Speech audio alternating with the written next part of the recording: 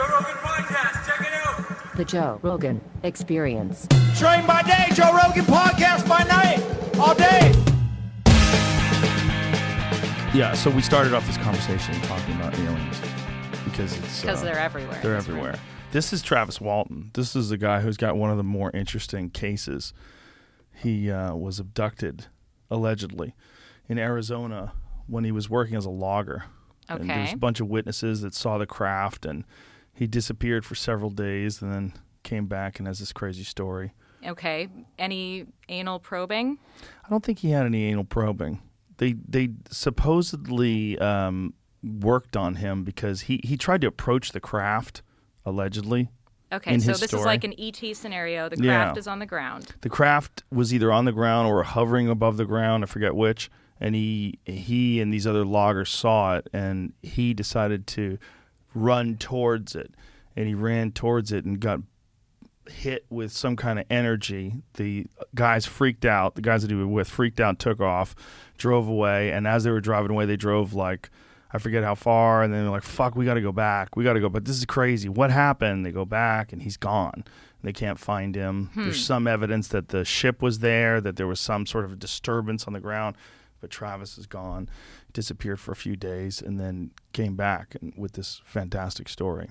And define worked on him. Yeah, exactly. I don't know. You know, like maybe, I guess, whatever energy was coming off the craft damaged him physically. So they did some sort of biological repair on him. Whatever it was, whether it's radiation or some sort of propulsion system that they had that had some sort of energy that comes off of it, electricity, magnetics, whatever. I don't know what it was. I don't know if it's real. You know, it's hard. It's hard when people just tell you stories. He didn't seem like a liar. He seemed like a very credible man that had an extraordinary experience many decades ago, but maybe he's full of shit. You know, therein lies the Amanda Knox case. Right? Like, no one knows the truth. When you're dealing with any story where people are trying to piece together a story, it's very complex. And people like to pretend that they can read people. Yes. That's a problem. It's a real problem. Yes. You know?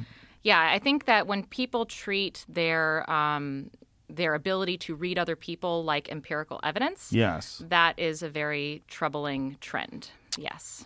I used to think I was pretty good at spotting bullshitters until I met a guy who wound up becoming a murderer and was completely full of shit, like absolutely 100% full of shit.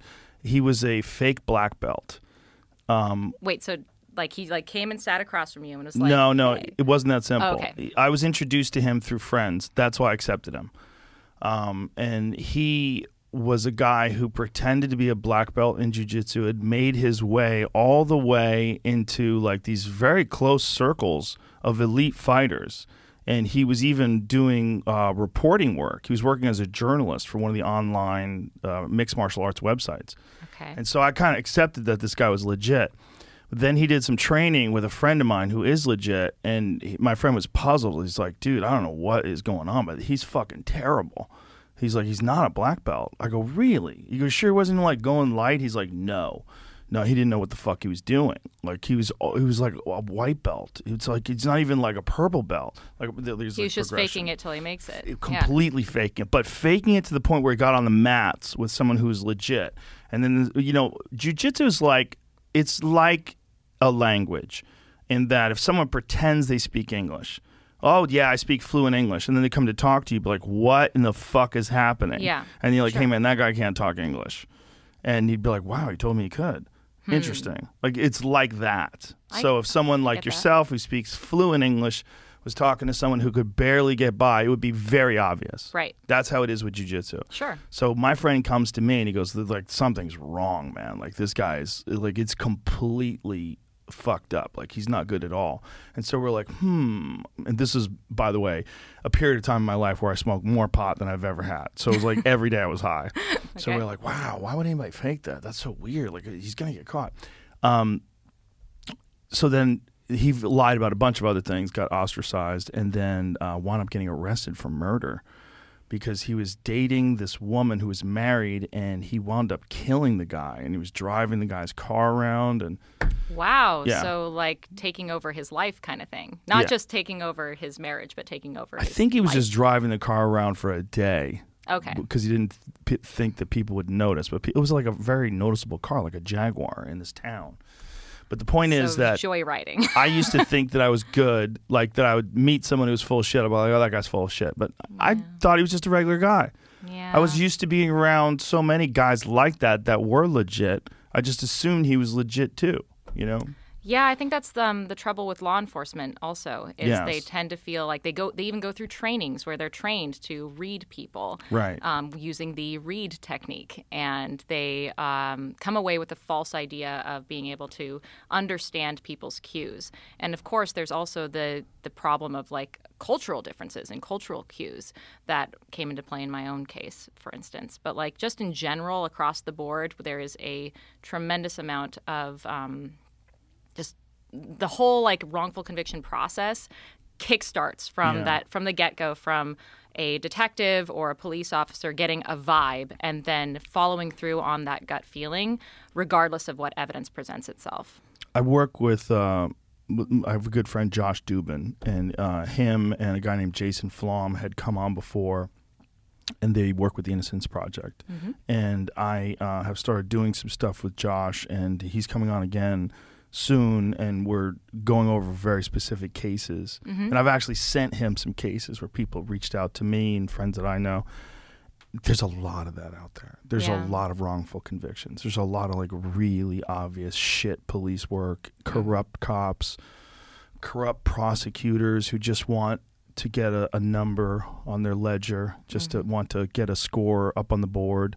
It's scary. It is scary, and it's scary also because I tend to look at it like it's not like there's just some grand conspiracy, right? Like it's not like there's an evil cabal of prosecutors who are getting behind closed doors and evilly cackling about how they're going to wrongfully convict innocent people. I think the more interesting fact is that they live in this sort of echo chamber of like, we're the good guys going after the bad guys, and so we can't do wrong. And they get into this cognitive bias space where their instincts are the right instincts. They have better instincts than anyone else. And even if the evidence doesn't follow through and confirm their initial suspicions, they know what the truth is. And so even when DNA evidence comes back, well, maybe she had sex with someone else that night, but this guy's the real rapist and we just didn't happen to get his DNA. Like that's the kind of like mental gymnastics that you see people going through.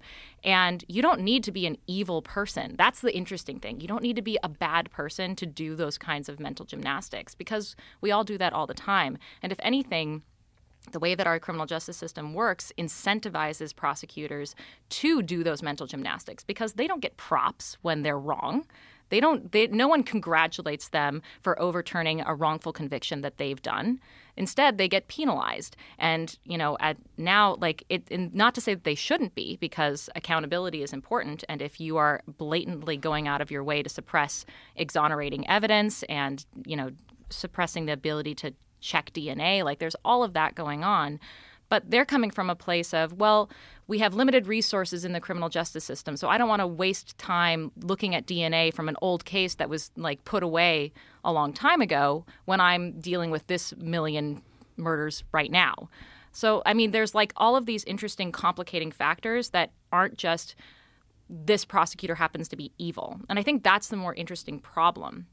Because if, in the innocence community, one of the reasons why I really like the Innocence Project is it's very practical. It's like, look, we have DNA. It doesn't cost us that much to like check DNA to prove who it was who actually did this crime. Let's just do it, because if anything, we've proven that these mistakes do happen. Human beings make mistakes all the time. But they're also reaching out across the table to like try to recognize the humanity of the people who are actually committing these terrible injustices and trying to like have a conversation where everyone wins.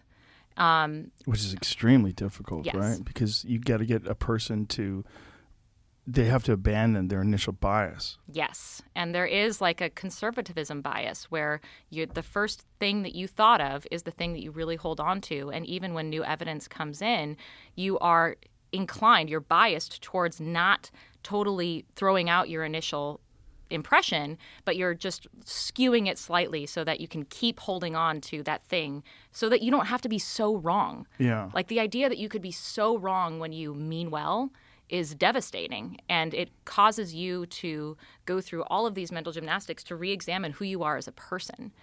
I was watching the Netflix documentary, and I watched it 2 nights ago. It was the first time I'd ever seen it. I knew about your case, but I didn't know the specifics. So I watched the documentary, and I watched how assured the Italian prosecutor was when he talked about how the body was covered, and that's something that a woman would do. If she murdered someone, she would kill someone. He's acting like, he's just a serious, absolutely defined professional. Like, that's what he is. But then I see him walking through the crime scene. I see all those people walking around the crime scene, and I'm like, I'm not a cop, okay? I'm not a cop, but I've watched enough cop shows. I'm like, what the fuck are they doing? Yeah. I'm like, this is crazy. Even when I'm watching the lady kick open the door and she kicks her foot through the window, and I'm watching, like, you're shattering glass everywhere. You're contaminating the scene. You guys have regular shoes on. You don't even have booties on. You don't have those suits that they wear. You're passing around pieces of evidence. It's fucking crazy that you're looking for DNA when you're spreading DNA. Yeah. It was wild. And then the fact that they were willing. Now, this is a spoiler alert. If you haven't seen the Netflix. Spoil it. Spoil it. Rudy, what was his last name? Rudy Gaudet. That man. That his DNA was all over the room, that he told a story that he went to the bathroom and came out and witnessed a man cutting Meredith's throat. Interestingly, Meredith, right? That's her name? Yeah. Meredith was my roommate, and his story is that he and Meredith were hooking up, never hooked up before, like never. They were hooking up. He went to the bathroom. He came out, and she was already dead, and he watched 2 people run away. It's the dumbest story I've ever heard in my life. But it's not just bad. It's like, it's criminally bad. And the story was also that he had met her and they had hooked up before, right? Yeah. I mean, like, I'm trying to remember all of, because he's changed his story many, many times. But I think what he said was that he had met her on Halloween, which was the day before she was murdered, and they had decided that they were going to hook up the next day, which is totally absurd. And then he came over the next day, and they were hooking up, and then he had a stomachache and went to the bathroom for a while, and then when he came out, she was dead. Well, he had heard a scream or something? Well, he said that he was listening to headphones, so he didn't hear anything. Oh, Jesus. Yeah. The fact that they didn't convict him on that, just the whole insanity of the story, to me, it only seemed like that was even remotely plausible because they were so determined to convict you. Yes. And Raffaello. Yeah. So, and the only reason they were like incentivized to convict Raffaele was because he was my alibi. So yeah, that, like, and let's talk about like Raffaele, because no one ever cared about him. Like, in his own book, he talks about how he was Mr. Nobody. Like, nobody actually cared about him. No one cared if he had a motive or not. No one cared that he only knew me for 5 days. Like, he's not going to go commit murder for someone that he met 5 days ago. You never know. Well, okay, maybe. But if it was a really good relationship. It was a great 5 days. Yeah, roller coaster. But like, no evidence was implicating him. Like, he showed that he was like on his computer. Like, there was all of this evidence that he was absolutely at home. Like at home, and no one cared because they were like, well, you're Amanda Knox's alibi, and you were with her. Did they have the ability to track phones back then in terms of like cell phone data? Did they have the ability to track like where your phone was in relationship to a tower? They were doing that, but where I lived and where Raphael lived was actually quite close, and so it was possible that like the towers that we were using were like interchangeable, basically. So like the main thing that really would confirm or not whether or not we were there when this crime was committed was whether or not there's fucking DNA there. And like the thing that's always bothered me about, and think about motivated reasoning, my prosecutor is like, well, you know, she's covered with a blanket. A woman must have been involved. Well, she was also sexually assaulted and stabbed to death. That's usually something that men do when they're, like, if we're talking about what women do when they're committing murder, the vast majority of the time it's going to be something like hitting someone with a car or poisoning. Like, if we're going to talk about, like, base rate reality, like, what do women do when they're committing murder? The telltale signs are not, do they cover a body with a blanket? Right. It's, you know, it's usually the types of crime, like the type of methodology. But even then, in a fit of rage, a woman is capable of stabbing someone. Absolutely. But the fact that, like, we're looking at it, like, if we're genuinely looking at a crime scene where there's a body, young woman, sexually assaulted, stabbed to death, tons of DNA of one dude. All over the house. All over her body, all over, like, in her his fingerprints in her blood, his footprints in her blood, like, his DNA everywhere. What is the likelihood that 3 people were involved in that scenario and that only his DNA was left behind? Like, that's the thing that, like, really bothers me, is my prosecutor having motivated reasoning to not, like, having this bias to not change his perspective about how there were multiple people I had to be involved. He said, well, Amanda must have cleaned up her DNA and left Rudy Gades behind so she could frame him. Imagine you would be that good.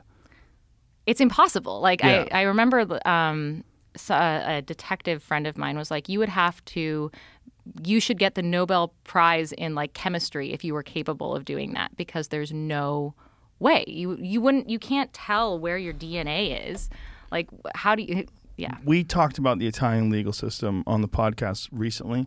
You did? Because, yes, in an unrelated incident, they convicted geologists for manslaughter because they hadn't predicted an earthquake. Yeah. It's one of the dumbest fucking things I've ever read in my life. These poor people had to literally go to court and spend an enormous portion of their life defending themselves, lost, and then had to win on appeal. Yeah. Which is scapegoating. Fucking terrifying, because there's no science whatsoever that anyone can predict accurately earthquakes, especially not the magnitude of the earthquake. Absolutely. Yeah, no, that's obscene on multiple levels, because what you're looking at is someone who's saying, okay, a lot of people died, this horrible tragedy happened. And usually when it's a natural disaster, we all agree that, like, sometimes fate fucking sucks and, like, it's horrible and people die. And yeah, there were probably things that we could have done to prevent that, like having better, like, building structures that would you know, resist earthquakes better. But instead of, like, pointing the finger at,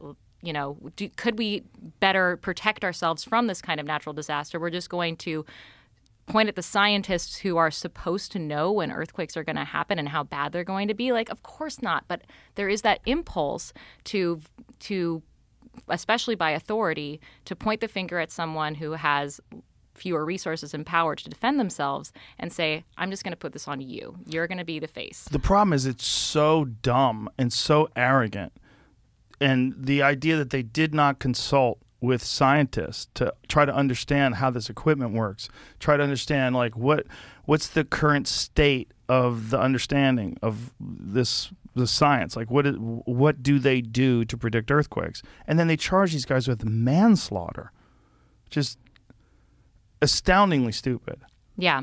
I didn't actually follow the end of that case. Were they able to? Yes, they won on appeal. That's great. But they should go back and sue. They had to be. They got convicted first. Yeah, they got convicted. Yeah, that's correct, right, Jamie?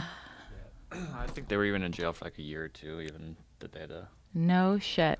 Yeah, Italian legal system. I should talk to them. Yeah, it's stunning. It's a stunning case. You know, these are scientists, and then their whole life is uprooted. Whoever convicted them should also go to jail. Go to jail for a long period of time, and it should be a public prosecution where you should, like, let people know, like, you're a bad person. Yeah. Like, what you've done, you've abused your position of power. Your arrogance has led to the complete, total disruption of someone's life who did nothing but study science, did nothing but study geology and try to figure out, or seismology or whatever it is that they study. Yeah. Yeah, and Terrifying. I'd be interested to know, because my own prosecutor was actually on trial for abuse of office while he was trying me. Looks like that. And I'm curious to know how they actually, I've not looked into this, what sort of consequences they have in Italy for that, and how that compare here to the kinds of protections that we give to prosecutors. Like, they have an insane amount of immunity even for overt corrupt activities that they do in the course of their prosecutions. So it's scary. Yeah. Power is so scary.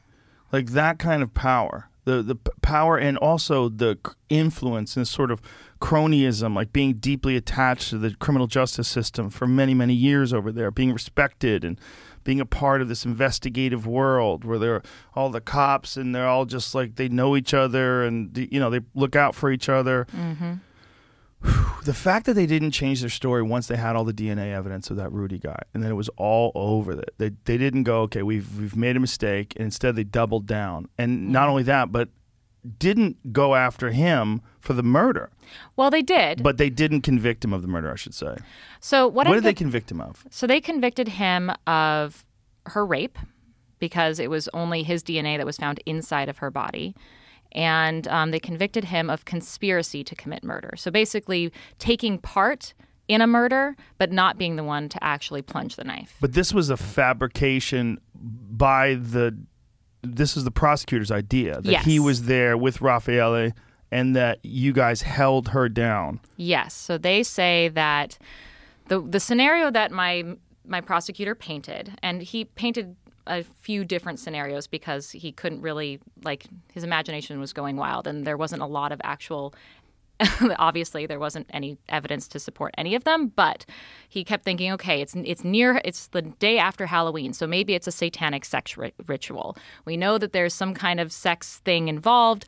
We know that Amanda is we know that Amanda has sex with people, so she's probably a sexually obsessed person, and Meredith looked down on her for being a sexually obsessed person. So what is likely to have happened in his brain is that I was hanging out with Raffaele and Rudy. Meredith comes home. She starts scolding me for my bad morals, and then I'm like, you know what, bitch? We're going to rape you and kill you. That's his scenario. And it's so unfortunate on so many levels because it says more about him than it says about anyone else that he would imagine that that's just how people react to each other. And this was not his initial idea, though, right? Was this his initial idea? His initial idea was that I was involved somehow. He didn't know how, but he thought that I was involved somehow. I knew something. I was covering up for someone. And that's why he interrogated me for 53 hours over 5 days.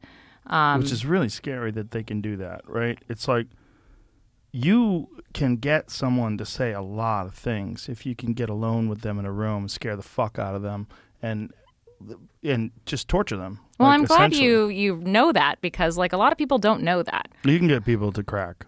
Oh, absolutely. People crack when they get pulled over by the cops for speeding. Oh, yeah. People crack for all kinds of things. They crack if they have a joint in their glove box. Mm-hmm. People crack. Yeah. When authority is scaring you and coming down on you, and in your case, actually hit you a couple times. And you're 20. Yeah. Right? I was 20. Your brain isn't even fully formed. My brain isn't fully formed. My friend had just been murdered. I was alone in a foreign country, and people who I was entrusting my life and safety to were screaming at me that I was wrong, that I was never going to see my family again, that I was super traumatized, that I had seen something so horrible that I must have just completely blocked it out. And here's a scenario that would explain that. Look, you have a text message from your boss, Patrick Lumumba. You must have met him that night. You must have seen him murder Meredith. Just admit it. Just admit it. Remember, remember, remember. They kept telling me, the gross thing about it was they kept telling me to remember. They didn't even tell me to, admit it. They were telling me that I just couldn't remember it. And I had to remember, or else I was never going to see my family again. Jesus. So were you thinking that you just had to tell them whatever they wanted to hear just so you could get out of there? Honestly, I started to question my own sanity. I started to believe them that I must have witnessed something horrible, and I just couldn't remember it. And that's the only explanation for why they would treat me that way. How long did that take before you think you started questioning your sanity? So I was, a few hours into that final interrogation. That was in the middle of the night. I was not prepared to be interrogated at all because, honestly, they didn't even call me in that night. They called my boyfriend, Raffaele, but I was staying with him, and I was afraid to be alone at home because a murder was on the loose. And so I went with him, and I was waiting in the lobby, like by the elevator, waiting for him to come out from questioning. And then they brought me in and just went on and on and on. And so I cracked eventually. So the thing that cracked me too was they brought in an interpreter, right? Someone who actually spoke English, because for a long time I was just talking to people in Italian, and I was worried that I wasn't even comprehensible. I thought that the reason why they were yelling at me was because I was doing something wrong. Like I just wasn't explaining myself correctly. And then how fluent were you at the time? I mean, I'd been there for like 5 weeks. So I was... And you took Italian before? I had taken Italian for a year before. So I was about as fluent as... I like to say I had about the fluency of a 10-year-old, but I think that that's even generous because I could speak in certain tenses. My vocabulary was totally limited, though. So there were limited things that I actually had the words to say. And I remember even when I... shortly after I was interrogated and signed the statements that they had written up for me, they finally stopped yelling at me. They left me alone. I had a moment to just like be off to the side, quiet to myself. And I was like, oh my God, what just happened? Everything is wrong. This is all wrong. I need to tell them that it's all wrong. And I can't just go up in front of a jury right now and say, this is the person who did it. I saw him do it. Like, I don't actually remember that. And I told them, I need to tell you. And they were like, no, you'll remember. Don't worry about it. Like, we don't need to talk anymore. You'll remember. Just stay over there and keep remembering. And I was like, no, I'm not remembering. And eventually I asked them, like, please give me a piece of paper because they weren't listening to me. So I wrote on this piece of paper, I'm so confused. They were yelling at me. Like, I can't actually testify to this. And I gave it to them and I was like, here's a gift, because I didn't have the word for like, here's my recantation. Right. I was just like, I'm giving this to you. I need you to hear me. And they were like, okay, whatever. We're taking you to jail. Actually, they didn't even tell me they were taking me to jail. They were telling me that I was being taken to a holding place for my own protection and that I was an important witness. So they didn't tell you that you were being taken to jail because you were one of the people they were accusing? No, I was already in prison before I was ever actually told you are suspected for the killing of Meredith Kircher. I was already in prison. How long had you known this Meredith girl for? A few weeks. And you'd met her just because you'd all moved there at the same time? Yeah. I mean, sharing a place together? Yeah, so she had moved in before me, but it was basically there were 2 rooms to let in this little house that was right next to the university, and we both happened to pick a flyer. And did you guys hang out a lot? Did you know her well? Was she a good friend, or was she just someone you lived with? She was like a budding friend. Like, we definitely hung out. We would go to pizza together. I remember we went to there's this famous chocolate festival that's in Perugia where they would like take huge refrigerator-sized blocks of chocolate and like carve them, which was super cool. I'm very into that. And we would go and check that out together. But we weren't like the best of friends. Like, she had a friend group of other young women from Great Britain that she hung out with a lot more than she hung out with me. But that isn't to say that we didn't go out dancing together or go out to dinner together. We definitely did that. The moment you found out that she had been murdered, what was that like? It's confusing because I knew that something was wrong as soon as I came home and I found that there was a window broken into and Meredith wasn't answering her phone. But I didn't understand what was wrong. I didn't know. And when the police came in and broke down her door and everyone started screaming, I didn't see into her room. I never actually saw her body. And so I didn't know what was going on. I didn't know if that was Meredith in the room. In fact, I remember at the first thing that Philomena, one of my roommates, started yelling was, "A foot, a foot." And I was like, oh my God, is there like a severed foot in Meredith's room? Like, I don't know what's going on. Philomena is hysterical, and I don't know what's going on. Everyone's yelling in Italian, speaking really quickly. I don't understand. So I actually was relying on Raffaele to translate for me, like, what is going on? He was like, I don't know. Let me figure it out. And we were all like shoved out of the house. And finally someone is like, it's Meredith, and she's dead. And I was like, oh my God.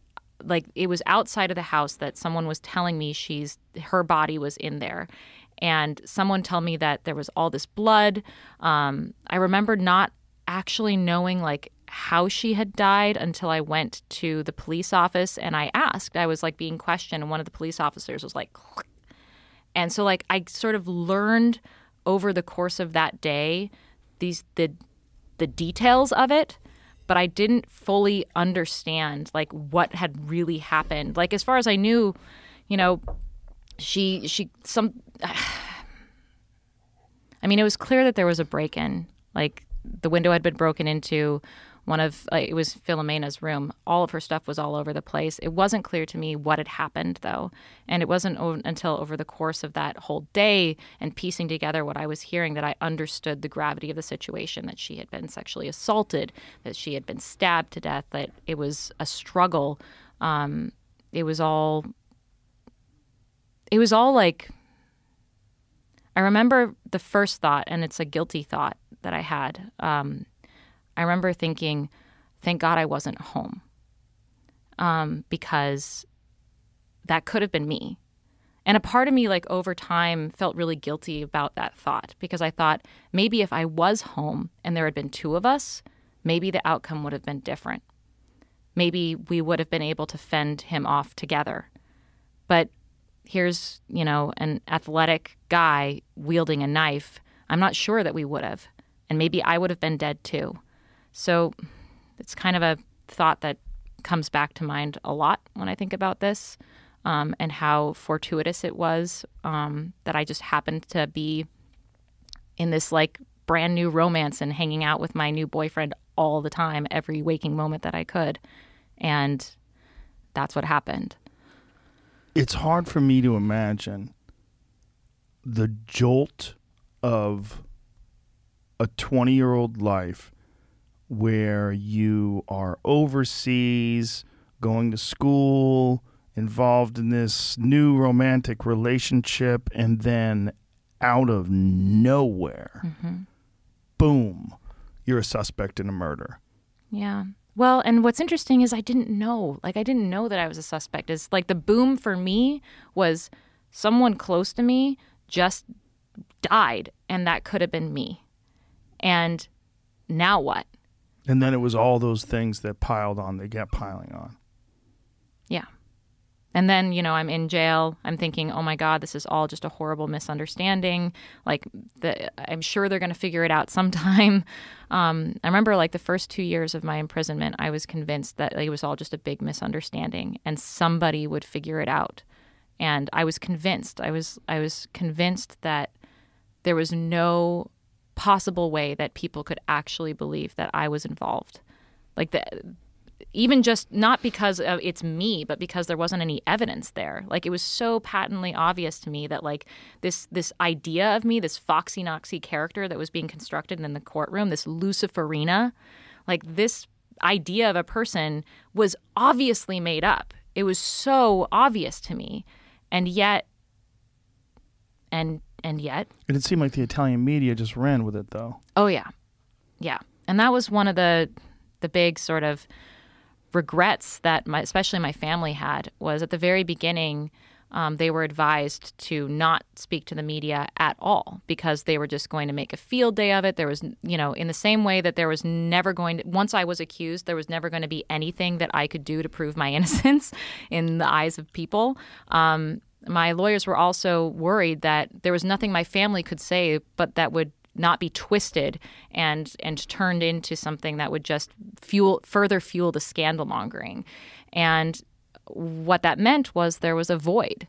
There was a void in which who I was, my very identity, could be constructed out of total fantasy that was the only thing that the only reason why it was being constructed was to further this scandal and to sell more papers. Like that was the reason why it wasn't the public interest of the story that kept the Sun in Britain reporting on this case. Like they were reporting on whether or not I ate pizza, like the days leading up to my arrest. Like it's just selling papers. It's just selling papers.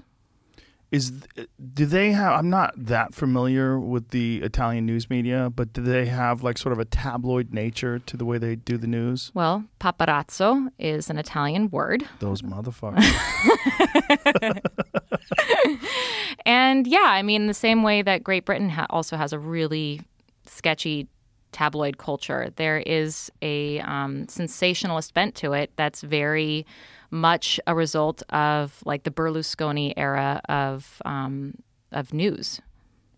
So I don't know if you're very familiar with Berlusconi and how his like legacy shaped the way media works. Oh yeah, I mean he's kind of like the Donald Trump of Italy, where he starts out as this media personality who is really, really known for just like having that sort of reality show, strippers in every show kind of vibe, where he's just giving the people what they want and, outrage culture. And then he turned that into a political career and then ran the country for a ridiculously, how long? Do you, like some ridiculously long time. Like 10 years more? More. Really? Yeah. Well, that's probably what Trump wanted too. Is he trying again? Oh, yeah. Yeah. Oh, he's going to 100% try. Yeah. He's probably going to win. You think so? How is Joe Biden going to win? How is it possible that he's going to beat anybody? After you've seen him speak, after you've seen the decay and the decline, how is it possible? It's not very inspiring. They've done a terrible job. The Democrats fucked up royally by making that guy the president. Do you think that like they're going to allow someone else, like Kamala, to run she in would his lose stead? Just as badly. She's the most hated vice president according to polls. The least liked, I should say, vice president in 50 years. Yeah, I wasn't very excited about her, given her history with wrongful convictions. Exactly, I would imagine. Yeah, well, that was one of the things that Josh Dubin talked about on my podcast with him. He went into great detail about her history of wrongful convictions. Yeah. Not just that, but the fact that she kept prisoners in past the date they were supposed to be released. Oh, I didn't know that part. To force them to use them as cheap labor to fight wildfires. Cute. There's more than that. She withheld DNA evidence. She made it, I know about. Yes. There's a lot to it. It's awful stuff. And if she did wind up running for president, that would get... I mean, it did during the debate. Tulsi Gabbard exposed her during the debates. Yeah. That's one of the reasons that knocked her down. She was one of the favorites initially. Yeah. And then when Tulsi Gabbard exposed her, everybody's like, what the fuck? Is that real? And then they started looking it up. They're like, holy shit. Someone made an image of all the people that were either wrongfully convicted or she kept in jail. And it's, one of those pictures of these people, and they made her out of it. You know those things where they do? Yeah. No, I can imagine it. Yeah. Ugh. It's crazy.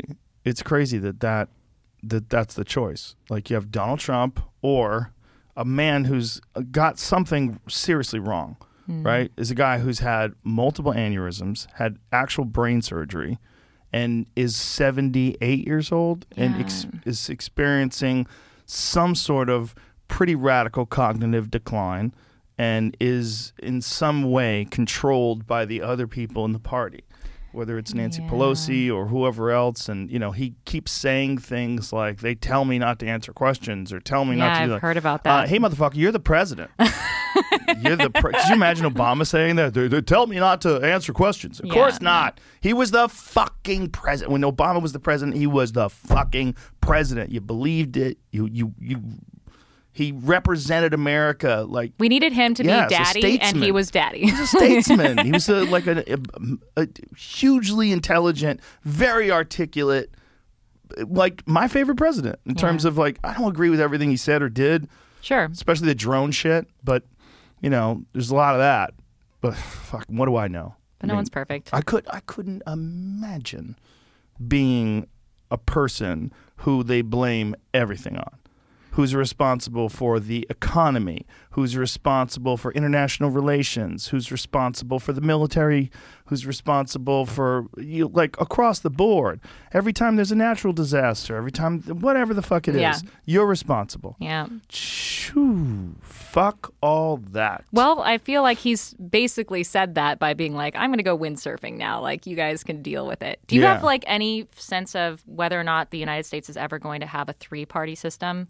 Like, Yang is trying to open that door. Do you think that that's... He has no chance. I don't think he has a chance. He couldn't win the mayor. He couldn't... It's like it's not in the cards. I mean, unless something radically changes with him in the landscape, he's not going to be able to do it. Ross Perot came the closest to doing it.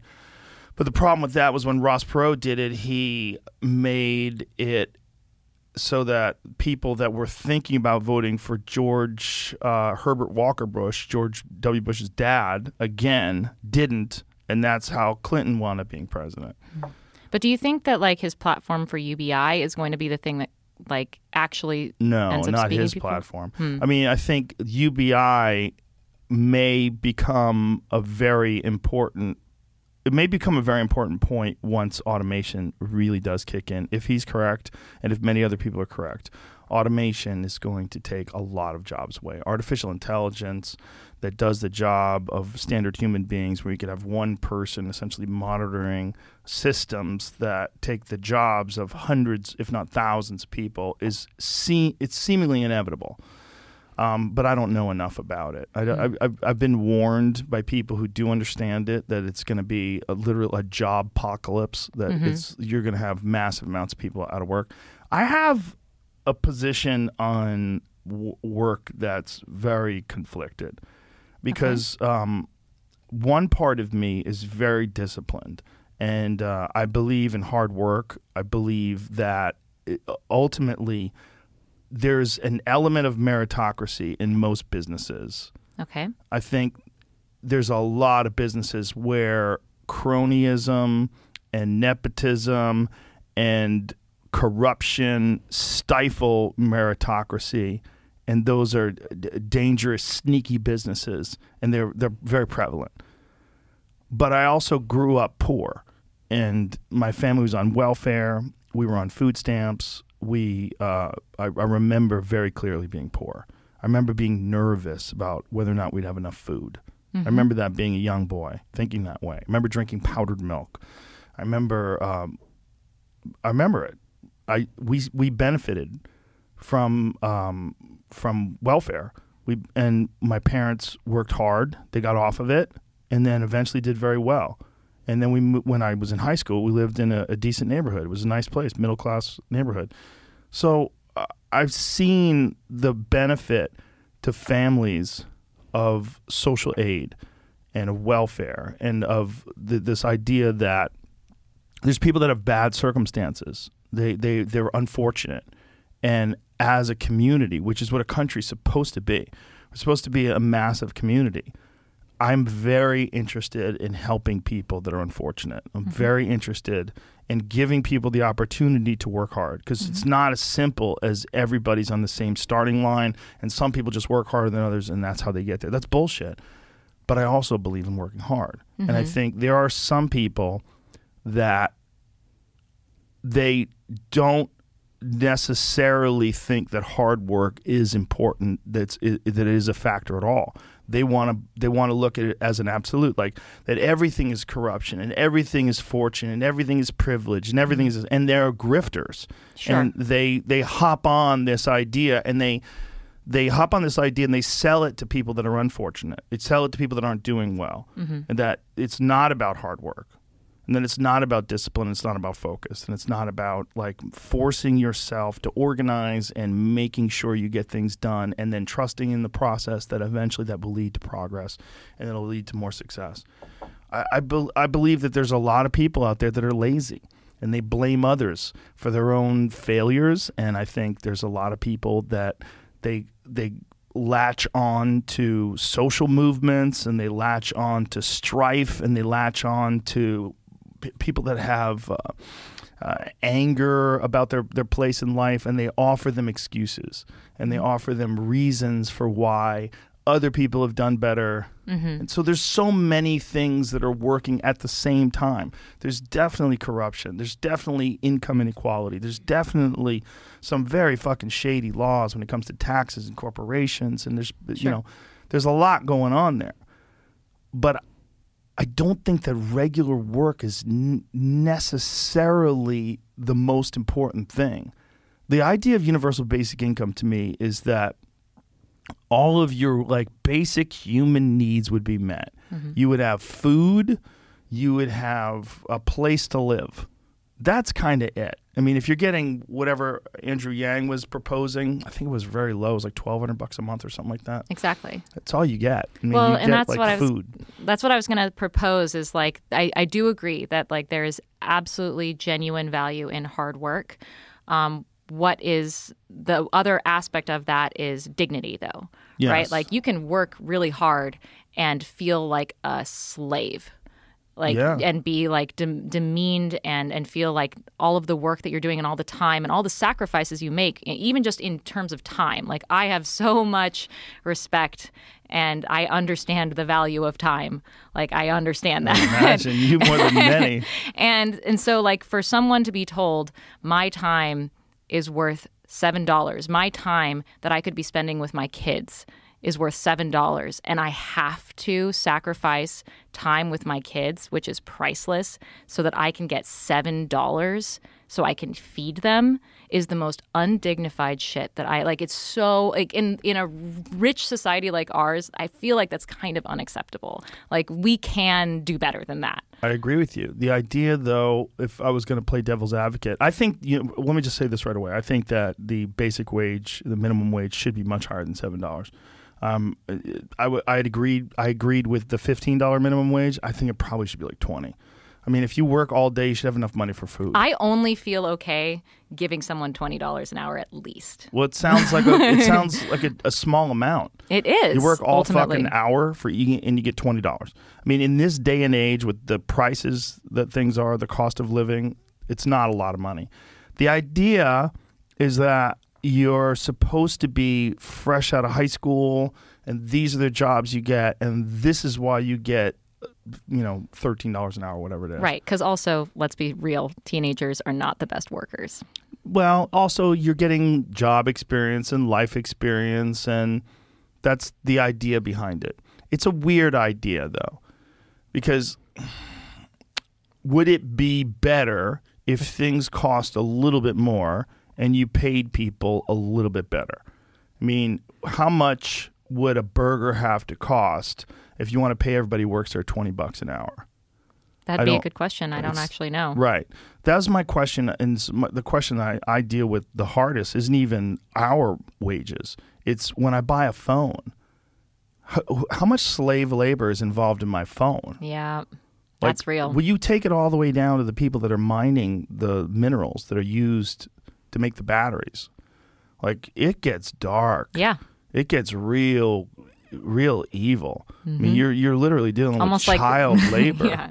Yeah, there's, I had a friend of mine explaining to me the situation in the Congo where it was coltan or coltan, right? There's a mineral that's crucial for cell phones that they get. It's literally dug out of the ground with sticks by kids. Is in it some like places. I also know that there's like toxicity involved, like even when talking about the COVID pandemic, like those miners that were in there like scraping away at the bat dung and they got sick, and they just died, and everyone's like, that's an interesting experiment that we just did. The worst story of that I ever heard was there's two scientists had set up cameras to make I guess video and photographs. They were going to take shots of these bats exiting this cave, and it's a particular cave in Africa that has just millions and millions and millions of bats. And every evening they leave this cave. So they set the cameras up, and they're filming this, and as the bats leave, they shit. And they shit all over these guys, and millions and millions and millions of bats shit on these guys, and they developed a hemorrhagic virus, and they were dead within days. Yeah, you say of course, They were fucking scientists studying bats. I mean, I don't know if there's. That's true. I Maybe feel like they were I only know. photographers. Maybe they were just photographers. Yeah. Maybe I'm getting it wrong. But I mean, this virus, whatever they got, was horrific, and they were bleeding out of their fucking eyeballs, like the whole deal. Speaking of that, you guys have a bat thing here in Austin. Yes, yeah. The Is bridge. anyone worried about that? I don't know. The fucking people go there every night to watch the bats. Everybody seems fine. It's not an apocalypse. We No. actually walked by there last night, and we were like, "Why is everyone hanging out on this bridge?" Well, I don't know. Yeah, I don't know. I mean, whatever viruses that have jumped from bats to humans, this is the only one that I'm aware of that has ever been documented. Maybe there have been more. Have there been other coronaviruses that jump from bats to humans? Because I know there's a lot that have jumped from livestock, right? Oh, yeah. But flus, right? Like avian flu, swine flu. There's many flus have jumped from these really super unnatural conditions where we take these animals and we stuff them into these cages together. And that's... It makes my heart break. I'm sure. And you have a personal connection with cages. Yep, I don't like them. I don't like them. Have there been other coronaviruses that have come out of... Yeah? Well, I know they know of some because that was one of the things that the bat lady from the Wuhan lab had gone to study. And this was one of the revelations, that they had perhaps captured some of these bats that were infected with these diseases and done these gain-of-function research projects on them, which it just has come out definitively that Fauci lied to Congress about this. So we'll see what happens there. Probably fucking nothing. Probably fucking nothing because the We're world's over gone it. haywire. Let's concentrate on comedians taking horse dewormer. So what did It's called zoonotic spillover. Yes. So I imagine there being a term for it means it didn't just get developed. Oh no, well the zoonotic spillover applies to animals. That applies to all animals. Not just bat. Oh, okay. Well, then the path I'm jumping down is spilling over to humans. It just there's lots of articles in the last year about it though. But there's a lot of zoonotic spillover for sure. But whether zoonotic spillover has come from bats. Oh, specifically. Yeah. I don't know whether there's ever been like a pandemic that came Because it was saying from vertebrate animals is what the links I was getting. Yeah, I'm not an expert in any of this, but No, nor am I. But that doesn't stop me from talking shit. It's I don't know. It's a weird thing about Austin, that bat thing. People love to go down there and check it out, and it hasn't stopped them at all. Like the coronavirus, they're like, oh well, it's not here. they're oblivious. Yeah. I don't know. I don't think it's a problem. You know, I guess it's the bats don't shit on you if they don't come in contact with them. But I bet if they did shit on you, I bet if you're in one of them canoes under the bridge, you get shat upon. Like you must. You have to. It's part of the experience. It's what you paid for. Maybe they just use umbrellas. Never mind. Never mind. Give up. I misread the article, the headline. It said as how COVID first jumped. I thought it was saying it was the first to jump, but missed the dyslexia. Kind of missed the. Oh, they don't. Yeah, you know, they're depending upon who you ask, they're 95% sure it came from a lab now. Yeah, It's that's fascinating. I've understood that as well. And of course, China would want to cover that up. It's like obvious. Anyone who would be like, why would they ever cover that up? Go to Sagar and Jetty's Instagram page. He was talking about new revelations that it was either September of 2019 or October.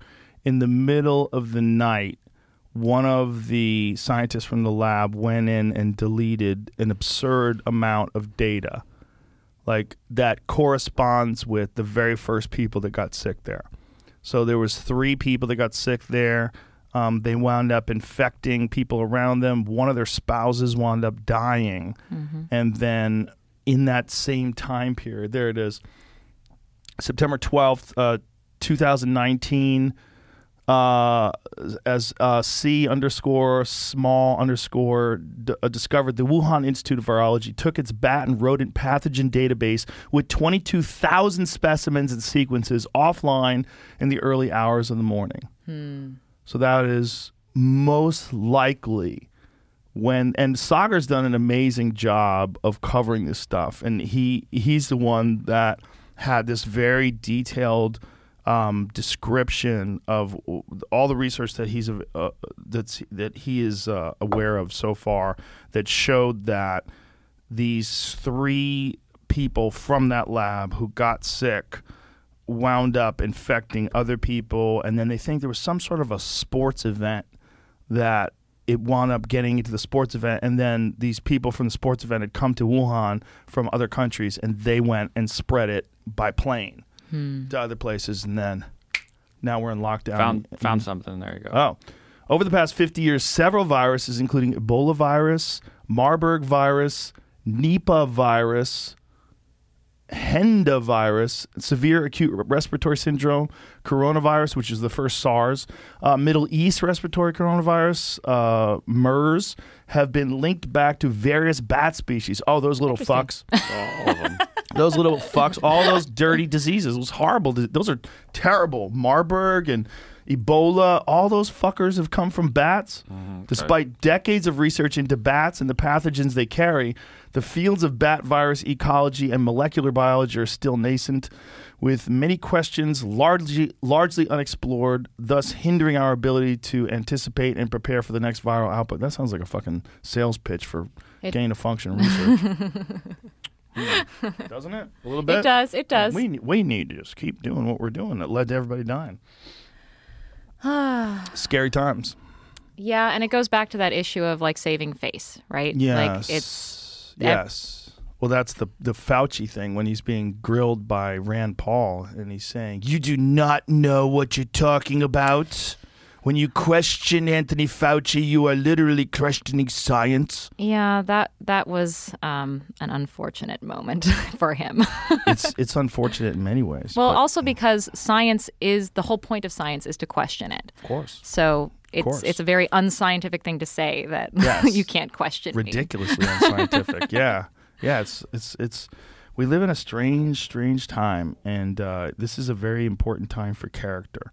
It's a very important time for composure. It's a very important time for ethics and morals and for people to treat people in a kind and considerate way. And that is being thrown out the window by a lot of people under the guise of being upset at people's choices, under the guise of the current circumstances. There's many excuses for people in this current very bizarre and unprecedented situation in our lifetimes for people to act horribly, and they're doing it. And you're seeing very poor character from a lot of human beings. Very, very poor character. Wishing people dead, wishing people to get no medical service, wishing people to be ostracized for their choices, even wishing people who have superior immunity, which is immunity that comes from having been infected by COVID, many of them before the virus, before the vaccines rather, were ever even available to people. They have superior immunity, and yet they're still being ostracized because they won't additionally vaccinate on top of their superior immunity. Immunity that's been showed by a study in Israel to be 6 to 13 times better at avoiding infection than the immunity that you get from the vaccine. And that's the initial burst of the immunity that you get from the vaccine. Like after and it's months a little and months, what's it wanes. odd about that is it's like, well, what is a vaccine? A vaccine is a little bit of the virus, and so that your body can build up. Not this one. This one's not that. No. Okay. Then This is an mRNA vaccine. It's essentially a gene therapy. It forces your body to create a spike protein that your body should recognize in the form of the virus. So when the virus shows up, your body says, "I've seen this shit before," and it knows how to fight it. But it's not the same thing. It's not like I see. It's not like like a traditional vaccine, like a polio vaccine or something like that. Okay. That your body's getting a version, a dormant version, a dead version of the virus, and it puts it in your system, and your body says, "Oh, we got to fight this off." Okay. We know what this is, develops immunity for it. It's different. Okay. And one of the things they're saying about SARS, the original SARS, which was, how many decades ago was that? What was the original SARS? But they've tested people to this day that survived the original SARS, and they still have immunity. So that's a different kind of immunity. It's a natural immunity, and this is the same thing that they're talking about. 2002, 2000, yeah. So almost a decade. They still have immunity, and so they still have the antibodies. And so this is what they're wondering with people that have had the natural infection from getting sick from COVID and then recovering. How long does this immunity last? That's not known. They really don't know yet. Because they're not looking for it? Well, they don't know. I mean, we've only had it. Right. It's only been around for a year and a half. So, like, how long does the immunity last? If you were one of the early people that got infected, like, say if you got infected, my friend Michael Yo got infected in, I want to say February of 2020. Or in March? No, February 2019. That's really early. When did we lock down? We locked down in March of 2020.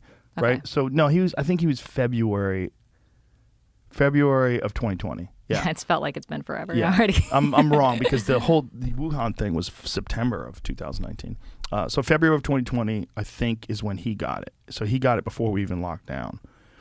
Somewhere around then. And he got really fucking sick. I don't know where he stands in terms of like his antibodies, but that would be interesting to check. Yeah, I would see if he can go get tested. Jamie got sick in October of 2020, and Jamie's got mad antibodies. Oh, yeah, they're very angry. They're mad. They're very mad. He's got thick lines. How do you know? Well, we test him all the time. Okay, we it's test just like everybody. nothing. We test everybody every day. Right. Every day here, we get tested. Awesome. And Jamie gets he gets the gold crown. Yeah, hey. He's the king of antibodies. Lucky me. But we think that he encountered the Delta variant somewhere along the line because it seems like his antibodies got even thicker. How many months ago? About a month ago? 2 months ago? Yeah, what is it? September? Yeah. So yeah, July. So you get tested for antibodies. What do you say? Like every 3 months, 2 months? Less than that. I mean, more frequent than that. Yeah. Once a month? At least once a month. Once a month. So we have PCR tests, we have rapid antigen tests, and we have antibody tests. So we do all kinds of tests here. Cool. And even when like it all seemed to go away, like in July, we were doing shows in Vegas. Me and Dave Chappelle were doing these arenas, and everybody's like, "COVID's done, yay!" 2 of my friends who were vaccinated got COVID there at the arena, and it was like, whoa. Like, this is not done at all. Like, this is definitely still here. But people were saying, why do you still test every day? Like, because I would have guests. They go, oh, we got to test? Isn't it over? Well, why do we use condoms? Yeah, which brings back to your case. Wasn't that one of the things that the guy said the reason why they didn't hook up was because he didn't have a condom? I think he might have said that. Like, it's I think just, that is one of the things he said. Like, his answers were so screwball. Yeah, and one of the things that actually really bugs me about the case is there actually was DNA that was never tested, and it was on the pillow that was found underneath her body, and it had semen stains on it. They didn't test it? They never tested it. Yeah. The prosecution tried to stop them from testing it. What? Yeah, and they were like, it's not relevant to this case. Semen underneath a pillow at a murder scene. Like on a pillow underneath her body. At a murder scene. Yes. Is not relevant. Not relevant. Oh, my God, that guy. Because it couldn't possibly come from me, so what do they care? Oh, my God. Oh, my God, how frustrating for you. Well, and at the time, it wasn't even frustrating. It was just surreal Horrific. And baffling. Yeah. Like, is my life just over because somebody doesn't want to admit that they were wrong? I guess so. When did it get resolved? How old were you when it got resolved? So totally. That was the Supreme Court, the appeal. You win on the appeal, and then they take it again to the Supreme Court, and then you win there. So, yeah, no, it's even more horrible than that because I get convicted, I get acquitted on appeal. How many years were you in jail before you got acquitted? I was in jail for 4 years. Whew. Yeah. Yeah. That's just a whole thing. Then I was, it was brought up to the Italian Supreme Court. They overturned my acquittal, sent it back to the appellate court to try me again. They found me guilty again. Then it went back to the Italian Supreme Court, and they overturned that and definitively acquitted me. So it was an 8-year-long process, which, to be frank, is actually lucky in terms of the worlds of wrongful convictions. Usually the average amount of time it takes to overturn a wrongful conviction in this country is 14 years. So I came away relatively unscathed in comparison. Yeah, but then all of a sudden you're almost 30 and your life has been a mess and you've been in jail for something you didn't do. And it's not like I get my life back. Right. And not like you even get money. No. They don't say like, hey, we fucked up. Here's $10 million. No. And meanwhile, Here's the a only pizza. thing that anyone has ever heard of me about is that? in relation to a murder that I didn't even commit.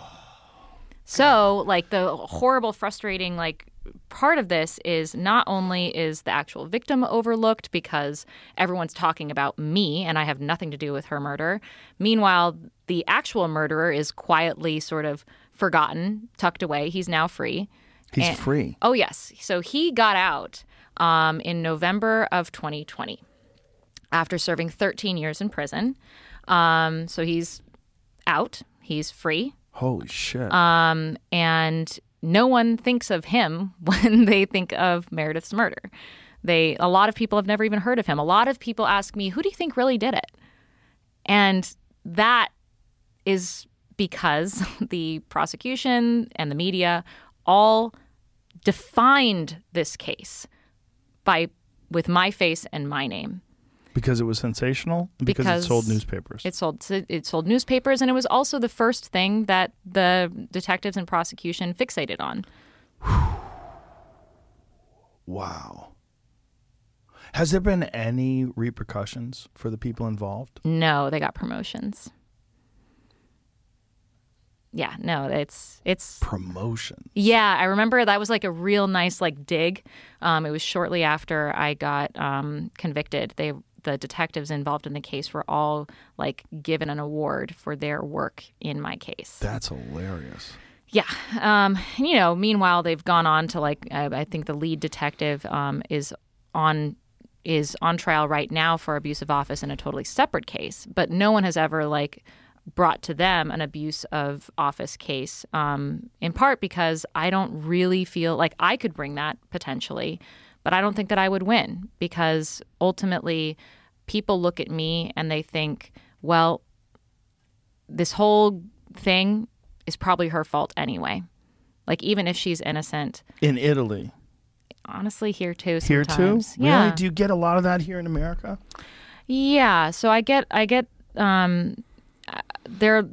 it's interesting how like I used to think that there were two kinds of people in regards to this case. I guess three kinds of people. Those who had never heard of the case and didn't care, and then those who had heard of the case, the ones who were super convinced I was guilty, totally I'm an evil person, and those who were super convinced that I was innocent, and there was no in between. But what I've actually found is there's also this middle ground of people who have sort of kind of heard about it, probably think I'm innocent, but also probably think that I'm responsible for my own wrongful conviction. And a great example of this is Malcolm Gladwell. What? Well, so Malcolm Gladwell makes a really strong case in his like new book, Talking to Strangers, for how I'm obviously innocent. But he puts the explanatory burden of my wrongful conviction on me. He says, oh, well, Amanda is a type of person. She's a type of person who is innocent, but acts like a guilty person. How did you act like a guilty person? Well, I mean, people say that I behaved Because you were weird. stretching when you were at the Yes. police office? Or they say, oh, well, she falsely accused an innocent black guy. She's another one of those white women who accuse black men. And it's like, wow, way to just completely ignore all of the context of how false confessions even happen and how coercive my interrogation was just because you want to score a sort of like racial political point. But yeah, there are people who think that like I am ultimately at fault for being suspicious to the cops. And that's actually the reason why my own co-defendant didn't win his wrongful convictions case. Like he went to Italy and said, I'm suing you for wrongful imprisonment. You should never have imprisoned me. You should never have prosecuted me. There was never any evidence against me. And they said, well, it's your fault that you were suspicious, basically. And so you don't get any compensation. Meanwhile, there's actual evidence that he was home. I mean, like But he has like computer evidence. Yeah, he right? had stuff on his computer, but again, like also no evidence of him at the crime scene. Like there's no reason why they should have thought of him as being involved in this case at all, except that he knew me and was my alibi. That's it. So it's just a shitty system over there.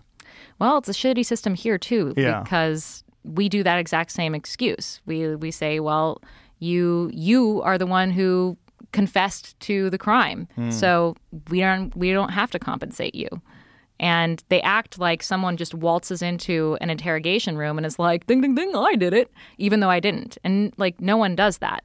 Like, you're in an interrogation room and people are coercing you or berating you or confusing you or scaring the shit out of you and making you think that the only way out of that situation is to say whatever they want you to say, sign whatever they want you to sign. And so you said there was 53 hours of... Over 5 days. Over 5 days. So are they doing 10 hours a day and they're just letting you home? Are they keeping you in custody? What are they... So I got to go, like, home. I didn't have a home anymore. I was staying with Raffaele and I had, like, the clothes on my back. Like, I didn't have anything. I didn't have my computer. I didn't, like, all of my stuff was in my house, which was closed as a crime scene. I had my cell phone and the clothes on my back.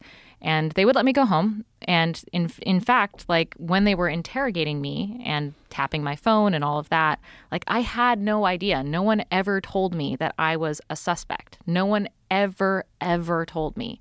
All they told me was that I was an important witness, that because I was so close to Meredith, I was, like, really, really important to them. And so I kept having to come in and answer the same questions over and over and over again.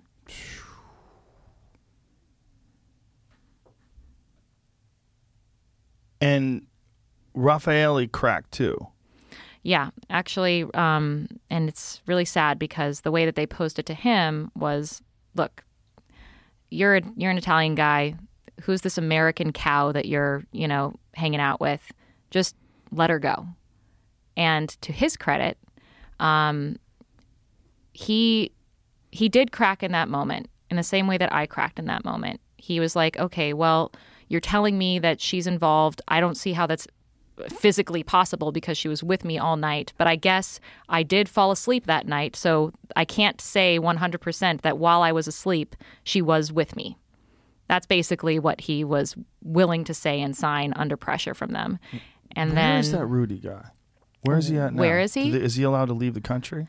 I don't know. I presume so because technically he's served his sentence.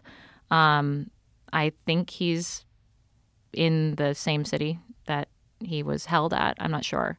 I don't know because, like, he was an orphan. He didn't really have anyone in his life. I almost feel bad for the guy because he's just this, like, abandoned, kid who's making his way on the streets and is making really, really horrible choices. And breaking and entering. He had a history of that. Oh, yeah. And especially in the lead up because, like, he had this family in Perugia that was actually a very wealthy family that was had sort of adopted him.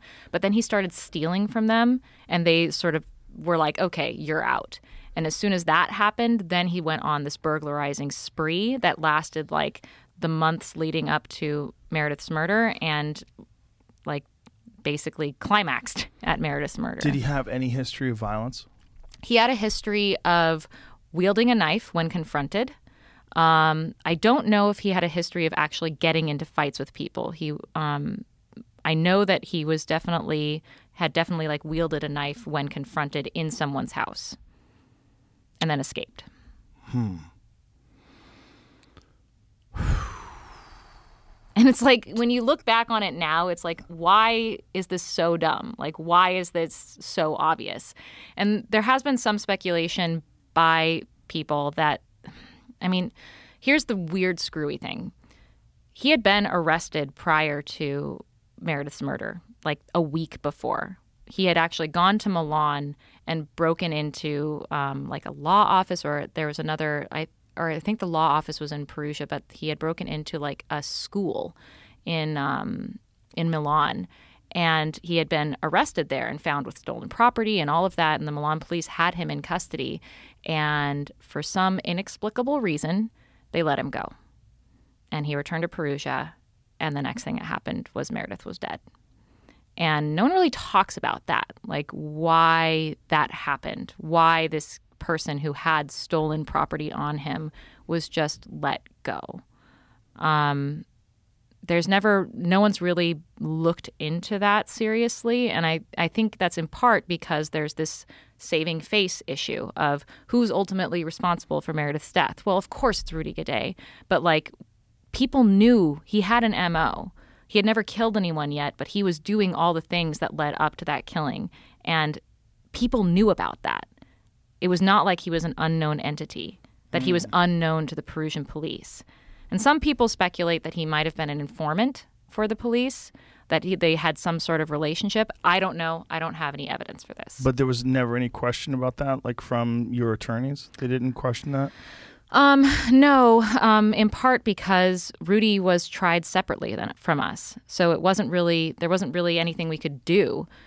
We had to try to fight the evidence that the prosecution was bringing that said that I was somehow involved. Like, we were like, this is absurd. But we couldn't, like, question Rudy on the stand. We never got that chance. Like, he was just not a part of our trial. It was like he didn't exist. And he had been quietly sort of convicted before us separately, and then everything was about me and how jealous I was of Meredith and how dirty I was and how much of a slut I was and how that conflict, that girl-on-girl conflict, was fatal. And it was all bogus. It was all imagined. And yet that was the thing that really resonated with people. It wasn't the, like, incontrovertible as evidence in the history of this guy.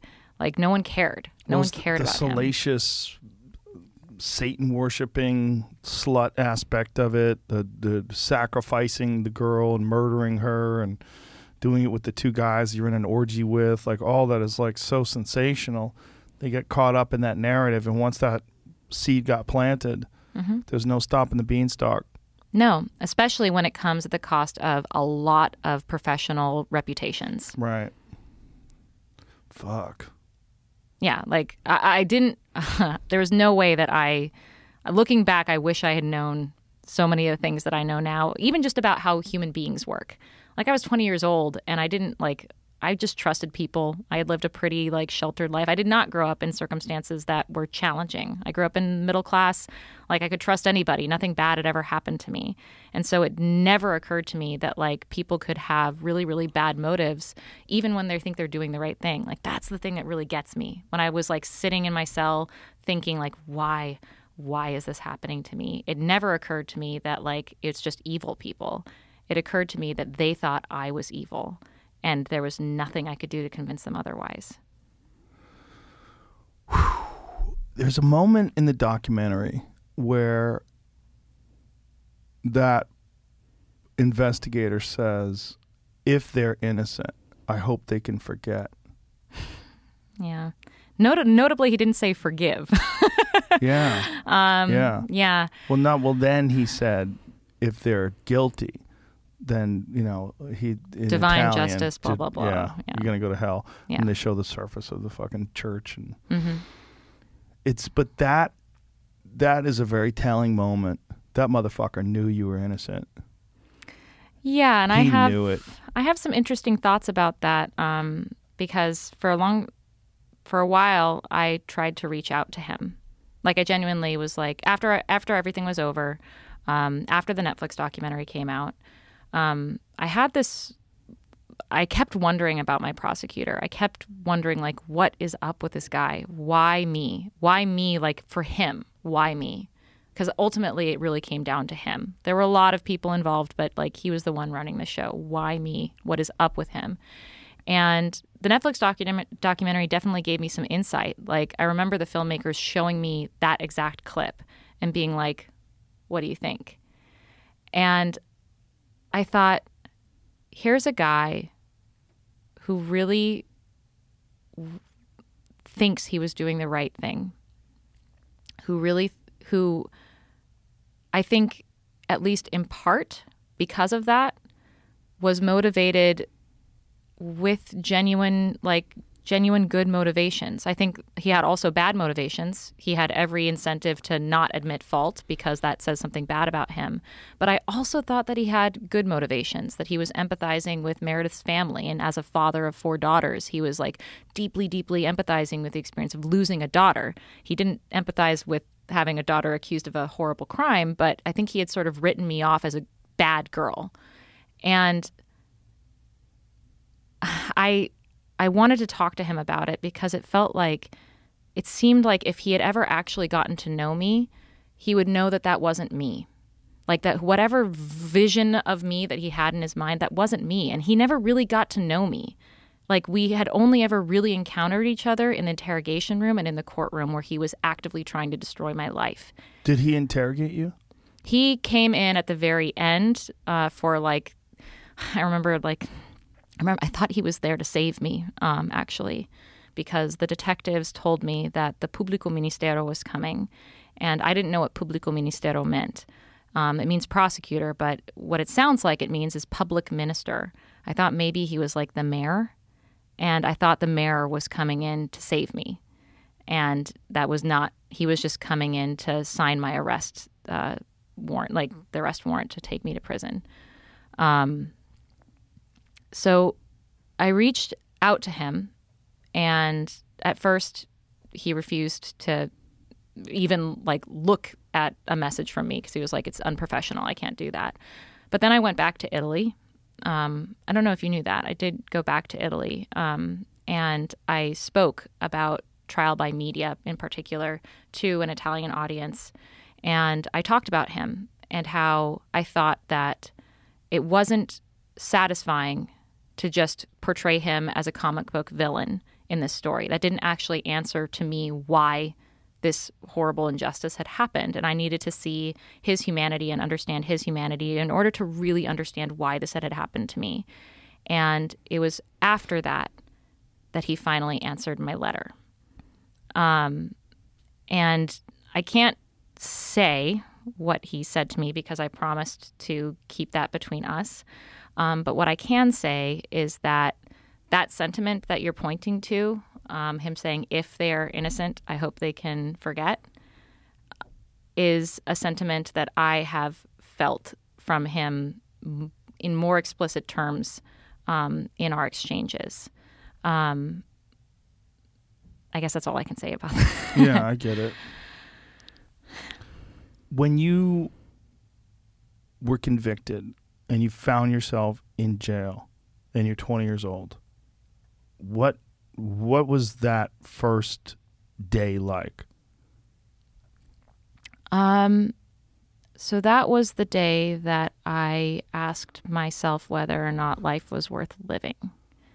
Not because I was feeling an overwhelming desire to kill myself, but because I had had this existential crisis of understanding that the truth didn't matter and that I was not just some kid who was lost and trying to find their way home.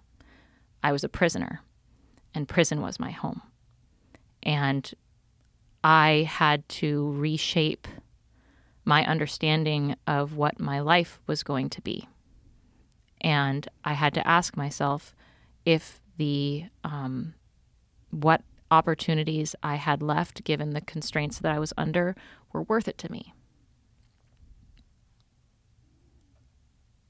When you look back at all this, people have moments in their life that are horrific, and then they transcend those moments. They recover, they get over it, and they have a deeper understanding of the possibilities of life, because there's lows that they've experienced that the average person will never.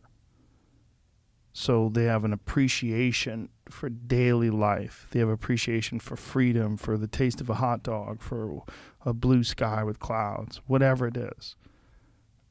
Did you get any value out of being incarcerated? Yes. And I don't want to romanticize prison because not everyone comes away from that experience with that. A lot of people don't come away from an experience where they've had everything taken away from them feeling like they have a bright, sunny disposition to the rest of the world. Like some people come away really broken and bitter and angry and unable to forget everything that they've lost, even when they have everything in front of them. So that isn't to say that it's a guarantee that that's what's going to happen to someone. What I can say is that for me, it did. In part because I, first of all, got a sense of what I was capable of. Which is interesting to say when you're in a situation where you're completely and utterly powerless. Like that was my reality for 4 years at the very least. I was completely and utterly powerless, had barely any agency in my own life. And what I was able to do under those conditions was very humble, but also valuable to me. So anything from doing as many sit-ups as I possibly could on my bunk. I got up to like 900 once. Was very proud of myself. In a row? In a row, yeah. Jesus. It took me all afternoon. So I was like slow at it, but I did it. Like giving How was myself the next day? Well, I'd been working up to it, right? Oh, okay. I mean, every day, yeah. I didn't do 900 sit-ups out of nowhere, and I didn't do it again. I'll say that.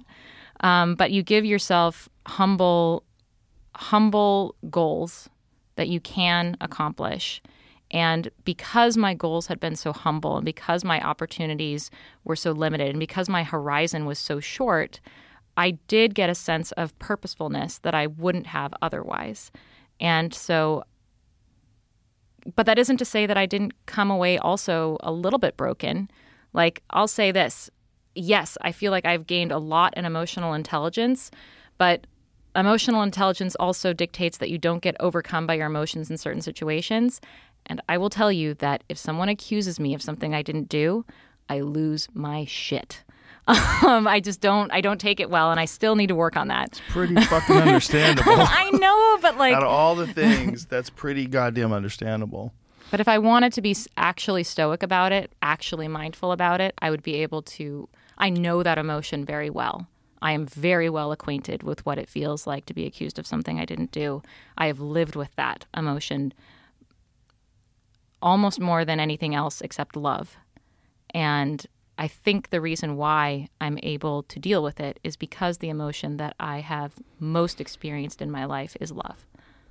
Like, really, like, it sounds like so corny and stupid, but like... No, it doesn't. It's true. Like, I don't know if I would have survived psychologically that experience if my family wasn't there for me. Like, and lots of people don't have that. Lots of people. And like, that's also true about wrongful convictions in general. Like, the psychological health and well-being of the person going through it doesn't really ultimately depend on their relationship with spirituality or their relationship with, like, you know, even the prison conditions necessarily. It's like whether or not their mom is there for them and is alive when they get out. Whew.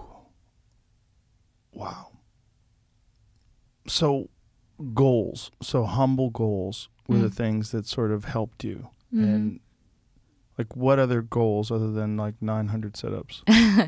Well, so I kind of got into this mindset that I learned from playing soccer when I was young.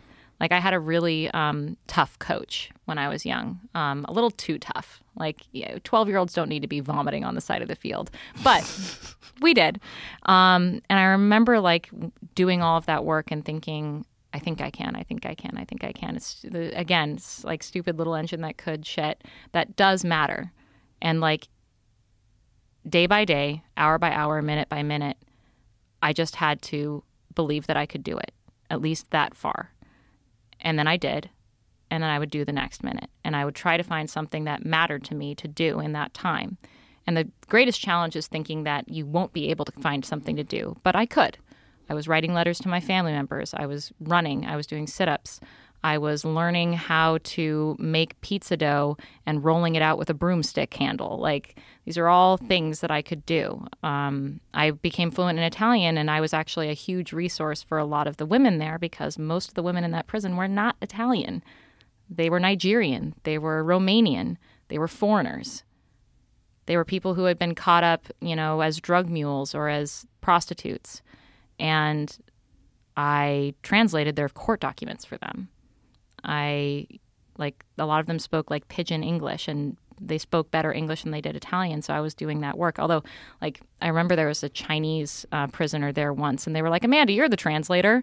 And I was like, all right, here's a Chinese to English dictionary. I'm just going to point at words in the dictionary to her, And then she's going to point at words, and I'm going to look them up and then translate into Italian so that she can talk to the doctor about how, like, her tummy hurts. Wow. Yeah. Like, the raw need in that place is really, really visceral. And it doesn't manifest it in good ways. It's not like everyone's just, like... Most of the people in that space were super traumatized and addicted to drugs and like really, really struggling and didn't have support from their family members. And a lot of them resented me because I had all of my teeth and had visitations every week. And that made me sad because I felt for them. It also made me a target for lashing out because a lot of people in that space don't have good emotional intelligence and impulse control. But you do what you can, and that's the hustle. So was there any anger at you thinking that you were guilty in jail? No, there was anger at me that I wasn't forgotten. That you weren't forgotten, that you weren't abandoned, that there were still people coming to visit you. Mm-hmm. And that, people like there was the sort of fame angle, like everyone knew about my case. It was constantly being talked in the news. But I think ultimately it came to the issue it's less the fame issue than the forgotten issue. No one forgot me. My family didn't forget me. The media didn't forget me. Everyone else. Did you try to mitigate those feelings that those other prisoners had towards you by reaching out to them, or? Was that possible? I tried to do what I could, but most of the time I tried to be invisible. Unfortunately, I remember I had this like really difficult conversation with one of my cellmates. She wanted to like fight with me in order to we were having a discussion about like where to keep like the snacks in the cell or something, and she was like mad at me and she wanted to fight me in order for us to like get the emotions out and like get our frustration out and then be cool. And that's just not how I function. I don't fight people. I'm not a fighter. And so she kept getting more and more frustrated with me because I wouldn't fight her, and I couldn't meet her at that level. I'm more of a stoic than an emotional, impulsive like actor outer. And so I couldn't meet her at that level, but what I could do is talk to her about like the schooling that she was doing. And most of the people that I was in there with were illiterate. So really like I could write their letters for them. That was my big thing. That was my hustle, really, was writing people's letters for them. What was a normal day for you?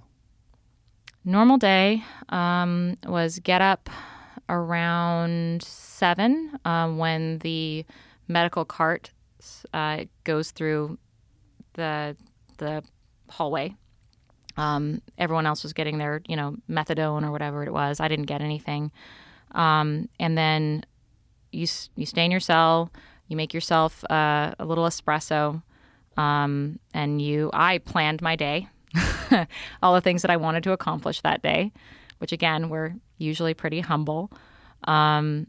The breakfast cart comes around. Breakfast was like either hot milk or coffee or tea. So you just sort of stuck a jug out through the bars of your cell and they filled it up for you and pulled it in. And then I would usually eat that with some crackers that I bought from commissary. And then shortly after that, they would give us aria, so time to go outside in this like little cement block area. I would do some jogging. Then I would come back inside and sit in my cell and read or write letters for hours and hours and hours. Lunch would come around. I don't have to tell you that like it's not great food. Then I would sit. When you say not great food, like what kind of food? Well, it was always 3 things: a vegetable, a starch, and a meat. But it was always very, very simple. So it was just like, boiled spinach, some pasta, and some like really crappy, cartilagey meat. And it was like that every day. I know that like on Christmas, they would give us panettone. They would give us little mini panettone. But it was not. What is panettone? Panettone is that like, oh, you're Italian? Come on. I don't remember it. I'll have to send you some panettone for Christmas. It's their like traditional like fluffy cake that has usually like confectionery in it or like little, raisins and stuff like that in it. It's just traditional. But then the afternoon I would spend again in my cell. There would be a second opportunity to go to Aria. I might go outside, go run, come back inside. Then there was what was called socialità, an hour when people were allowed to go into other people's cells. And so that's when I would go into another person's cell and spend that hour writing their letters for them. And then I would go back into my cell around 8, maybe watch whatever soap opera my cellmate wanted to watch, and then go to bed. And then all over again. And in the meantime, someone was working on your defense. Yes. So you would get updates? I would get occasional visits from my attorneys, and they would update me. But, there were long stretches of time when nothing could be done. Like right after my conviction, there was like a year where there was just nothing to be done because I was waiting for the opportunity to take that to appeal. So I was just there for a year, living as a prisoner. When you finally did get through all of it 8 years later, how long before you could sleep and not have nightmares about being back in jail? Oh. So it comes in waves. There are times when it feels really heightened and something triggers me and makes me think about it a lot more. I can't say that it happens a lot today. It's been a bit. What is it? It was 2015, so it's been 6 years since it's been all over. I think I don't have them often though now. So I think maybe like a year before I stopped having them pretty regularly. And again, like it's also because you get into a mindset of a prisoner, right? Like there was a long period of time where I was still washing my underwear in the sink just because like I had gotten into that rhythm. My mom was like, "You're crazy. We have a washing machine." It's dumb. Did you maintain any other prison habits? Yeah, bathroomy ones. Bathroomy? Yeah, like they had like so in the bathrooms there was the shower, there was the toilet, and then there was the like bidet thing that was an actual totally different sort of sink setup. And I got really used to that being where you wash your clothes, where you wash yourself, where you wash your feet. And I miss that to this day. I miss having that extra little appliance in my bathroom. Why don't you get one? I should, yeah. But I mean, it's expensive to like redo your whole bathroom. Right. One day. What do you do now in terms of like as an occupation? So I am a podcaster. I have a podcast called Labyrinths, and which I produce and host and write with my husband, Christopher. And I also do journalism. So when you say write, so it's a podcast that's, what kind of a podcast is it? It's not a conversational podcast like this one. So I do interviews, but I shape the narrative according, like whatever it is that I, like say I was interviewing you, we would have this whole conversation about a time in your life when you felt lost and like you didn't know your way out. You would tell me a story, and then depending on how you tell that story or what kinds of interesting things we could then take away from that story, I might write VO around that, cut and chop the interview so that we got through some parts that were going a little slow, and tell a story that frames your experience through your voice, because I really believe that that's really important, that stories are often told about people and not by people. And bringing what my own perspective into it. So, a good example of this is talking to Samantha Geimer, who was raped by Roman Polanski when she was 13 years old. She often felt like people were trying to have her be a voice for their narrative, and that her voice never fit into anyone's narrative correctly because she wouldn't play just like the innocent victim who was wanting retribution at all costs, and she wasn't going to be, the person who was making excuses for him. She wanted to be this middle ground where she wanted accountability from him, but she didn't get it through the criminal justice system and actually was exploited by the criminal justice system. And no one would listen to her when she talked about how the way that the media and the criminal justice system treated her was actually worse than the rape itself.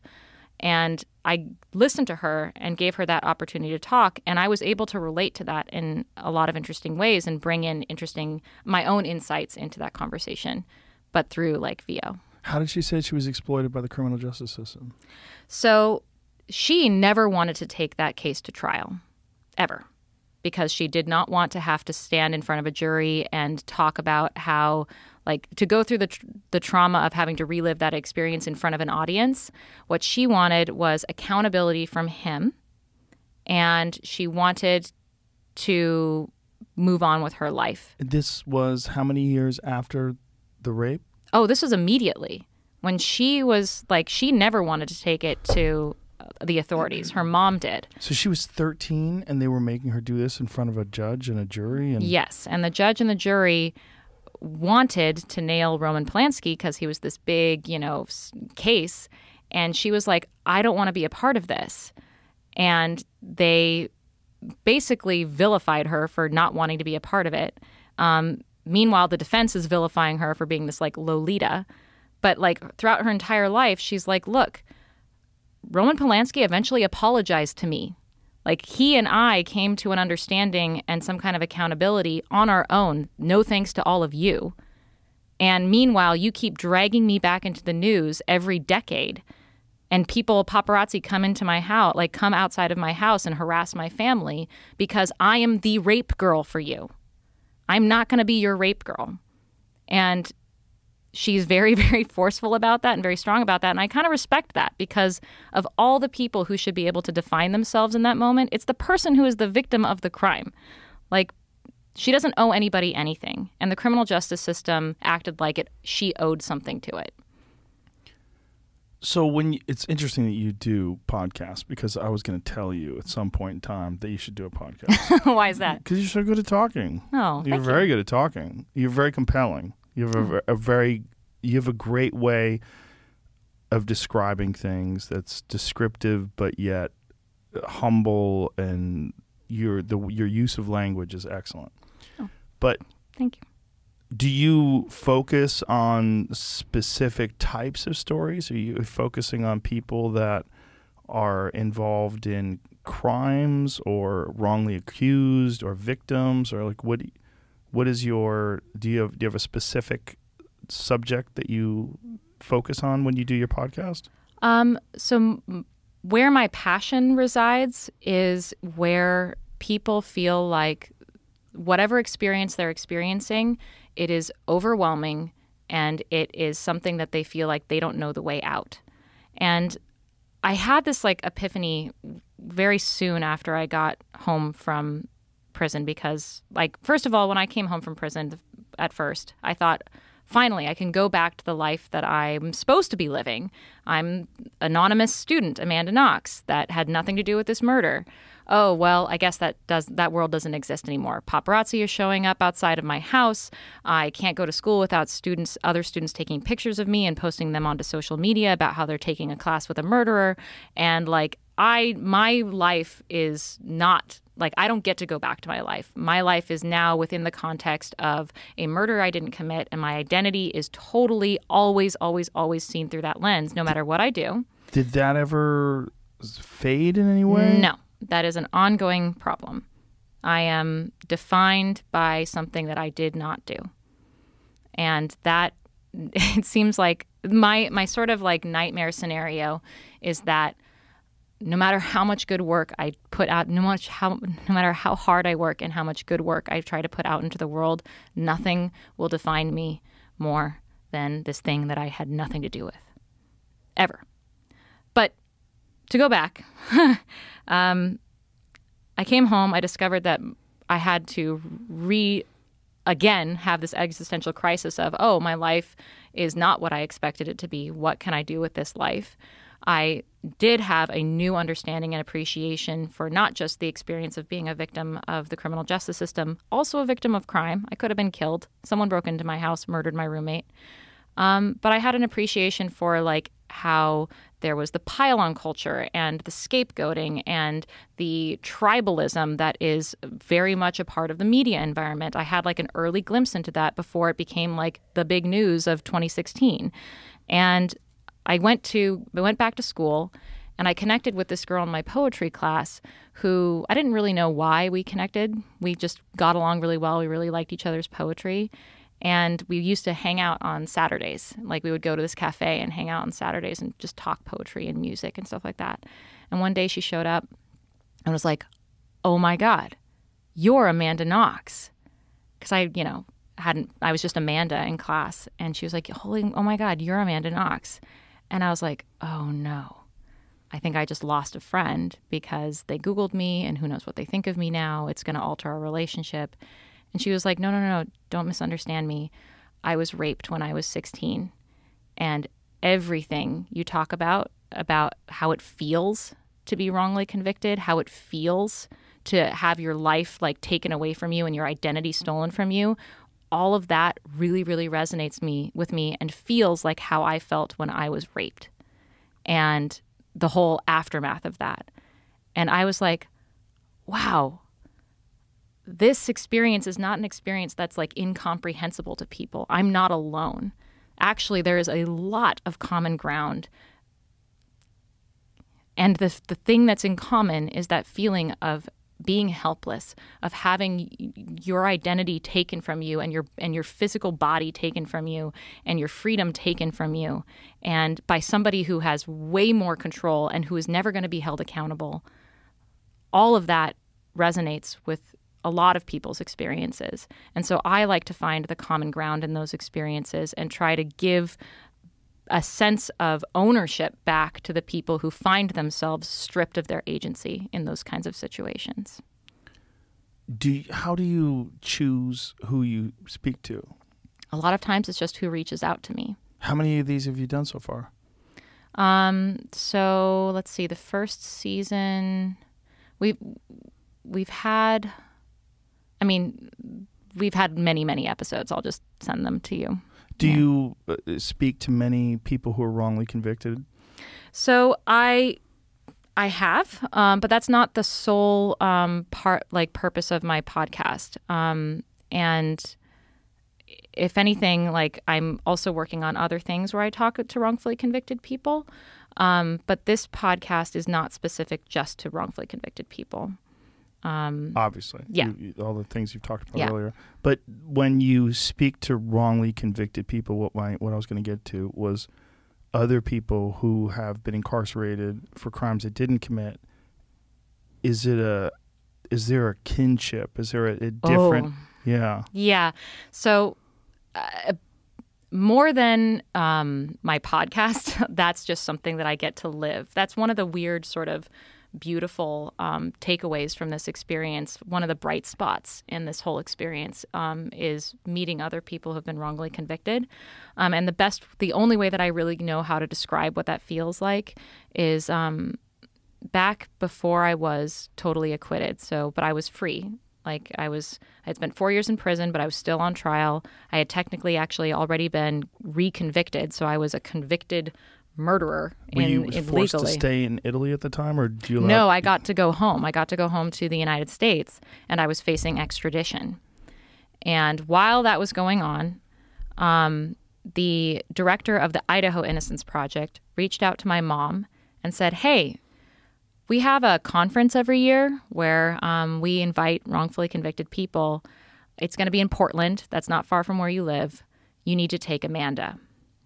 And of course, my thinking at that time was, right now I'm convicted, and the last thing that I want is to walk into a room full of strangers who know my face and know my name. That is the last thing that I want to do. I just want to hide. That was a really hard time too. A lot of people think that like the prison time was hard, but also the living free while being on trial and being convicted and facing extradition and not feeling like you can actually live, like you can set down any roots, that you can make any friends, that you can have a job, that you can have a life. Like that's also real. And that was the space that I was in when my mom forced me to go down to Portland with her. And I remember being in this like hotel conference space, like, you know, the bad lighting and the horrible carpet and these like ballrooms.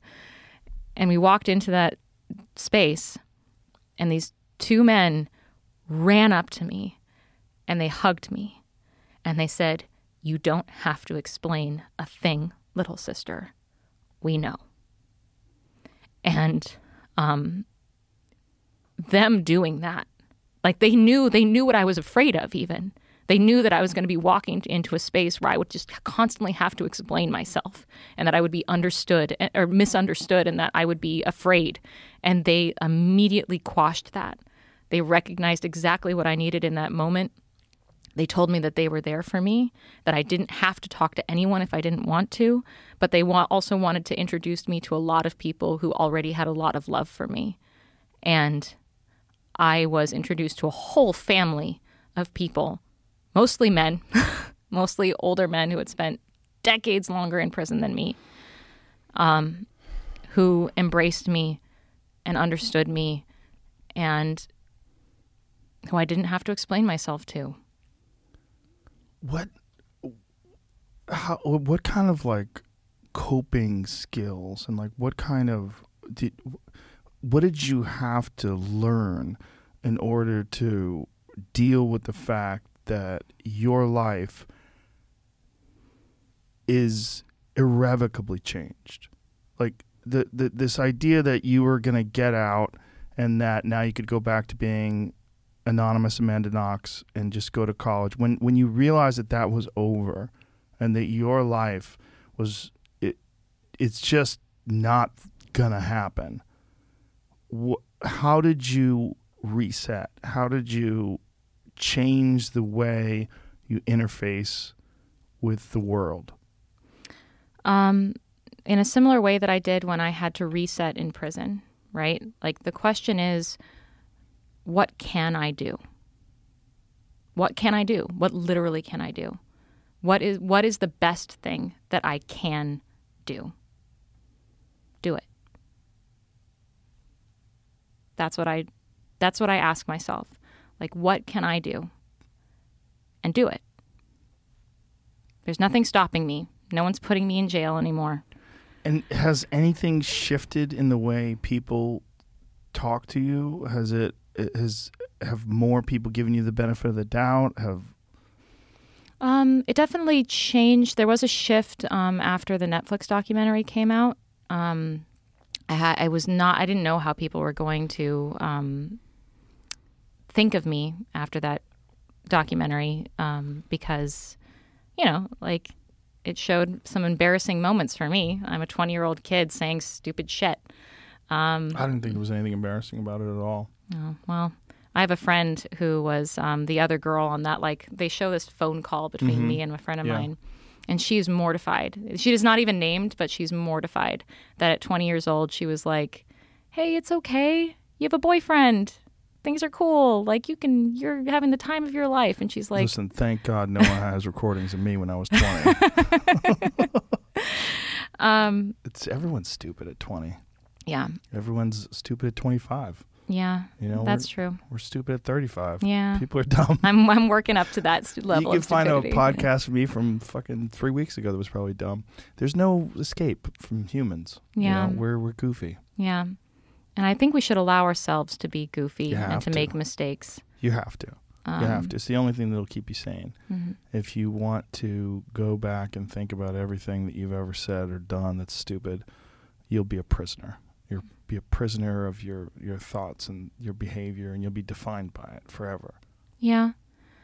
And I think that it's important that, like, it's good to know oneself, but it's also good to remember that you don't just stop being a person and defining yourself in the past. Like, you still have a whole other part. You're still present, and the present is yet to be defined.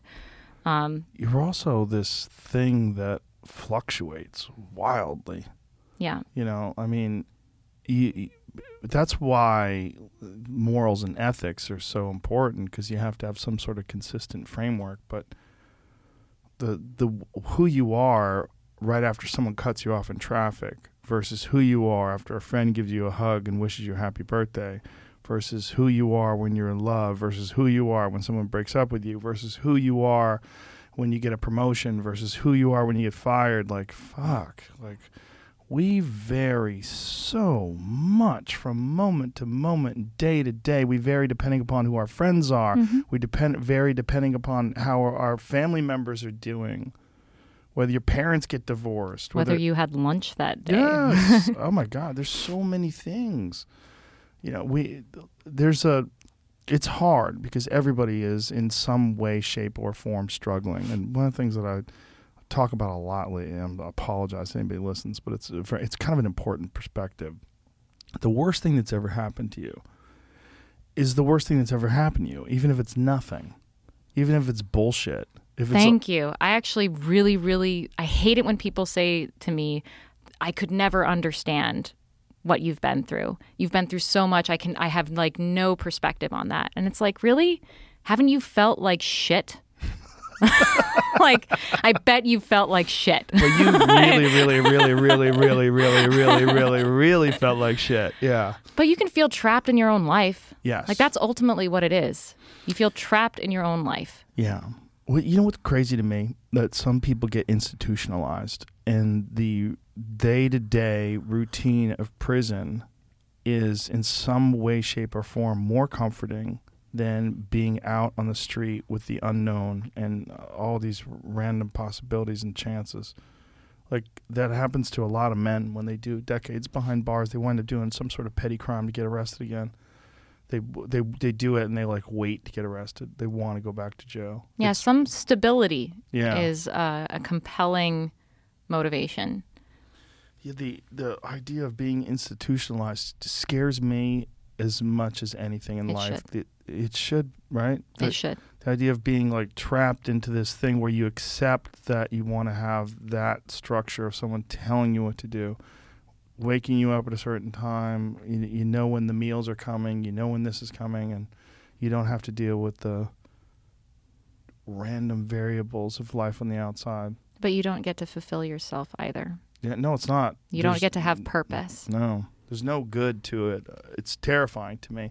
It's just waiting to die. It's this thing that happens to some people where they just fall into a dull hum, a dull vibration of life, and they just accept that. Mm-hmm. And some people, and they're helped by the medical institutions inside the prison environments. Like, nothing makes a guard happier than a comatose prisoner who's just been given like a huge dose of a depressant. Right, it just makes them easier. Mm-hmm. And it's devastating because what a loss of humanity that is. And it's also a lot, like it's a loss of an opportunity. I'm actually on the board of an organization called the Frederick Douglass Project for Justice, which is its sole purpose is to put people who are not in prison in contact with people who are in prison, so that there is an understanding of the humanity that is being lost, the opportunities that are being lost, the purpose that could, like the potential that is lost behind bars, and to let there be more of an understanding. I know that I personally grew up feeling so divorced from that space. Like, that's just where the bad people went, and good riddance. And having lived alongside people who had committed horrible crimes, even, like I hung out and played cards with women who killed their children. And it gave me a very, very different perspective on the context of their humanity. What was that like? Well, frankly, it made me realize that postpartum depression is a real thing. And some people who don't get, like the woman who I'm thinking of, the one who murdered her kid, she just lost it. She had a newborn. She had no support, and one day just lost her mind and put her baby in a garbage bin and just left it there because she couldn't deal with it. She lost her mind. And it's horrible and inexcusable, and she should definitely face consequences for that. But like, let's also look at the context of her. Would that have happened if she had someone to turn to? Something to turn to. And a lot of these people that I met in prison didn't have good choices. They had bad choices, and they had bad mental stability in order to make those like choices. And so I have a level of compassion that I know that a lot of people don't really understand. And it's simply because I've lived alongside them. I've been there with them. And I know that like prison is not helping a lot of them. Have you spoken to Yeonmi Park? Mm-mm. Do you know who she is? Mm-mm. She's a woman that escaped North Korea. Oh, wow. Out of all the people besides you that have had fucked up stories, hers is the most. Yeah. You're second place. Wow. Thank you, sir. You won silver. I'll take silver. Her story is so crazy that I think you and her would have an amazing conversation. Where is she at? Like, what's her situation? We'll talk afterwards. I'll tell you like how to get in touch with her, because she's actually in danger because of the way she speaks. She lives in America, but the way she speaks about North Korea, she's revelatory. She's potentially in danger. Gotcha. That makes sense. It's a crazy story. It's one of those stories that it's very hard to even tell, like to talk about, to describe how she described it. She was essentially, she was 13 or 14 years old, and she escaped and became a sex slave in China, and was there for 2 years, and then eventually escaped and got to South Korea. And it is a crazy story. Oh. I mean, it's so crazy in so many ways, on so many levels, like the way she describes it. But one of the things that she said that was so, like, she's so small. She's so small. She's so frail. Like, she probably weighs like 80 pounds or something like that. Oh, wow. Her, everything about her is tiny. Like, her hands, her bones, and no one has food in North Korea. Like, she was talking about how she had to, they would forage for food. They don't give you food, but they don't allow you to get it. Like, you like if you kill an animal, like a cow or something like that, they execute you. So they were living off grasshoppers, things like that. They would go and find grasshoppers, and that's where they would get their protein. And like, so most people are tiny. Yeah. And most people, malnutrition. yeah. And she goes through this whole horrific story of her life and what she went through and what her mother went through. Her mother was with her when she escaped. And, you know, when she was a young girl, her mother offered herself to these rapists because they wanted to rape her daughter. And so the first sex she ever even understood or knew was her mother getting raped in front of her by people that were going to sex traffic her, and that was her helpers to get her out of North Korea. She explains all this. And in the course of the conversation, she talks about therapy. Like, why would I need therapy? And she's talking to people who get therapy. She's like, what, I'm going to sit there and complain to somebody about, oh, my life was terrible? Like, why do I want to complain? And I'm like, Jesus Christ. Like, this lady's a rock. Like, it's great. Like, sitting, and she wasn't in denial. Mm-hmm. Like, she had an acceptance of horrific circumstances that had befell her, that she had fallen upon, that she had been subject to, that she had been a victim of. And there's nothing she could do about it. And she was so nice and so friendly, and she giggled a lot and laughed a lot. And she was such a, like, pleasant person to be around. Yeah. And like whatever she had gone through, whatever fucking horrific shit she had gone through, had made, instead of this bitter, angry person, had made this wonderful, very sweet, very nice, friendly human being who was really well educated. I mean, she made her way through university. She graduated. She's like she speaks perfect English. Like, she sounds lovely. It's a crazy story, but essentially the entire country of North Korea is a horrific prison. I mean, on so many levels, it's so fucked up. Everyone has to report on everybody. They're all ratting on each other. People are in concentration camps because their grandfather did something horrific, or not whatever, horrific in terms of like their judgment, not really horrific. Right. The He said something bad about the... Exactly. Yeah. So they are in jail. They are in a concentration camp because their grandfather, it's many, many generations of your offspring will be punished. You should talk to her. I would love to talk to her. I think you and her would have a fantastic conversation. It would be very, very, very interesting to hear your take on her and her take on you. Well, I mean, the first thing that comes to mind is, so I, this may be a little bit weird, but I don't actually really believe in free will. You're into determinism? I guess, I suppose so, because like the thing that I keep thinking about is how lucky I feel to be the kind of person who is predisposed to, when I am subjected to a certain kind of experience, I don't become bitter and angry. And I feel like when people try to give me props for not being angry, or I am angry actually, but for not like expressing myself with bitterness or anger,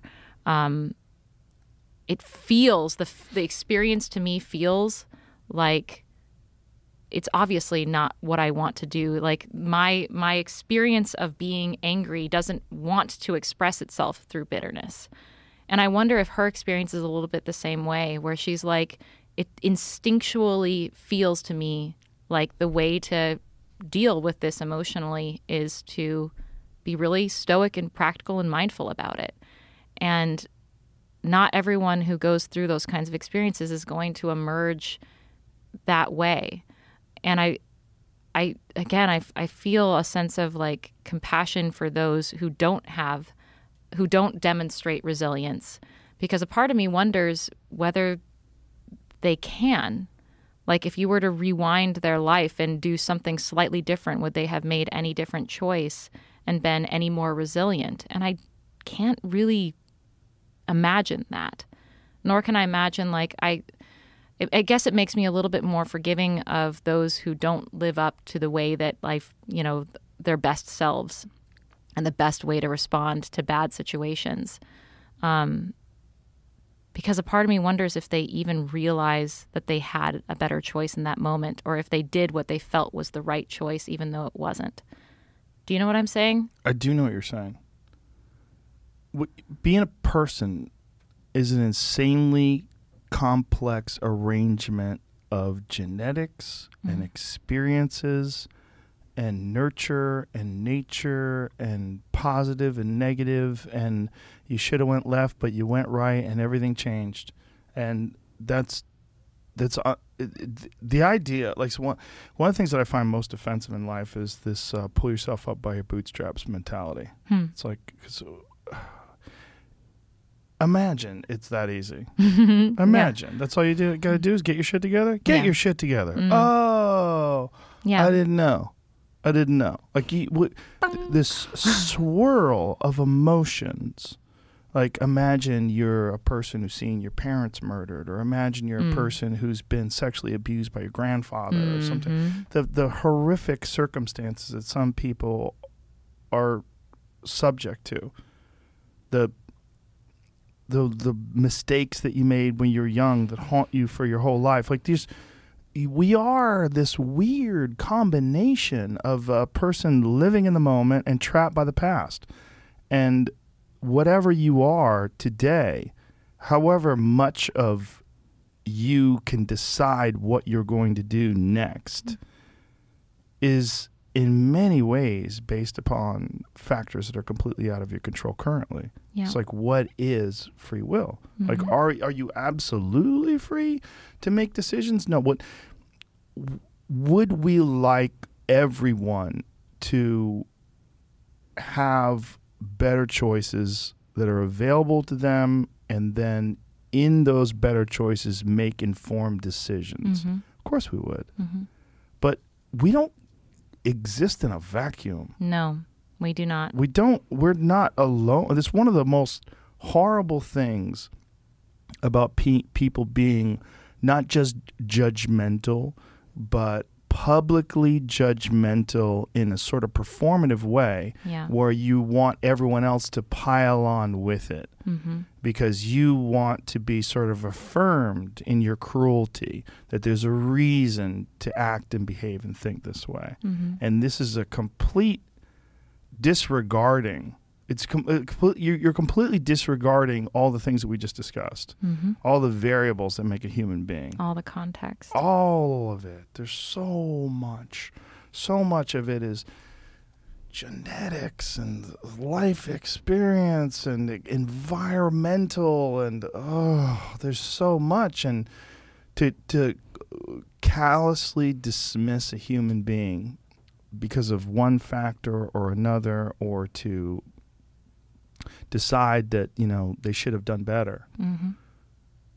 And just, I would have done better if I was there. I know. That's the thing that gets me, is that I would have done it differently. I would have done it better. And it's like, how do you know, first of all? How the fuck do you know?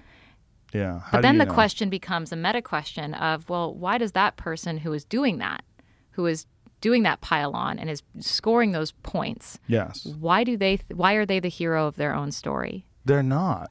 They're not? No. The pile-on person is never. They're always embarrassed. They're always ashamed. There's a part of them, if they're auditing at all, if they're doing any kind of self-auditing, if they're doing any sort of introspective, objective analysis of their own behavior, they're embarrassed by it, because there's nothing heroic about that. There's nothing admirable about that. There's nothing noble about that. They know they're weak.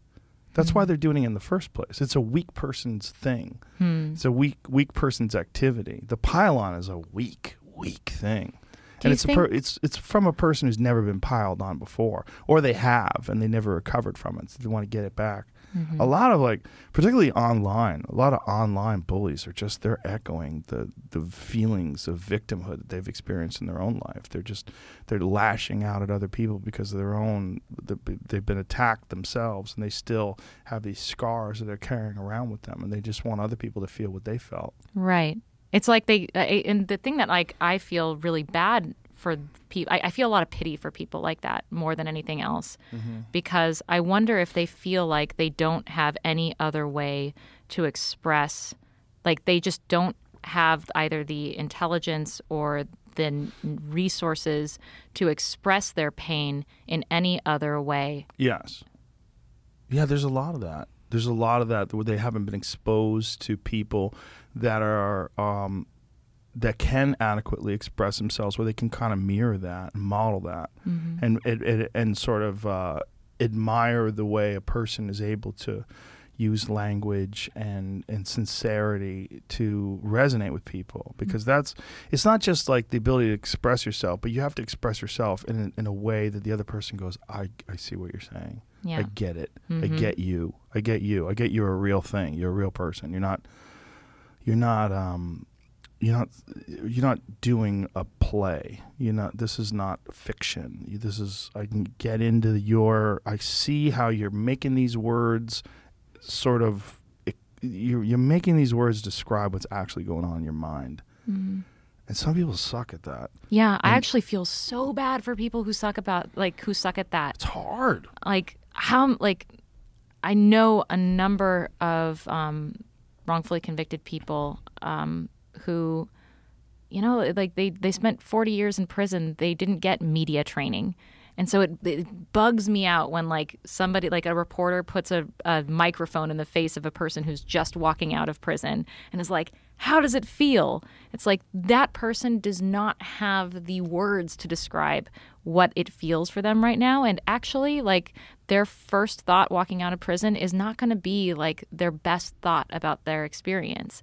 Like, they need time to process it, and they probably need help finding the words for it, because ultimately words are not just this thing that we can take for granted. No, it's a very complex skill that some people are just way better at than others.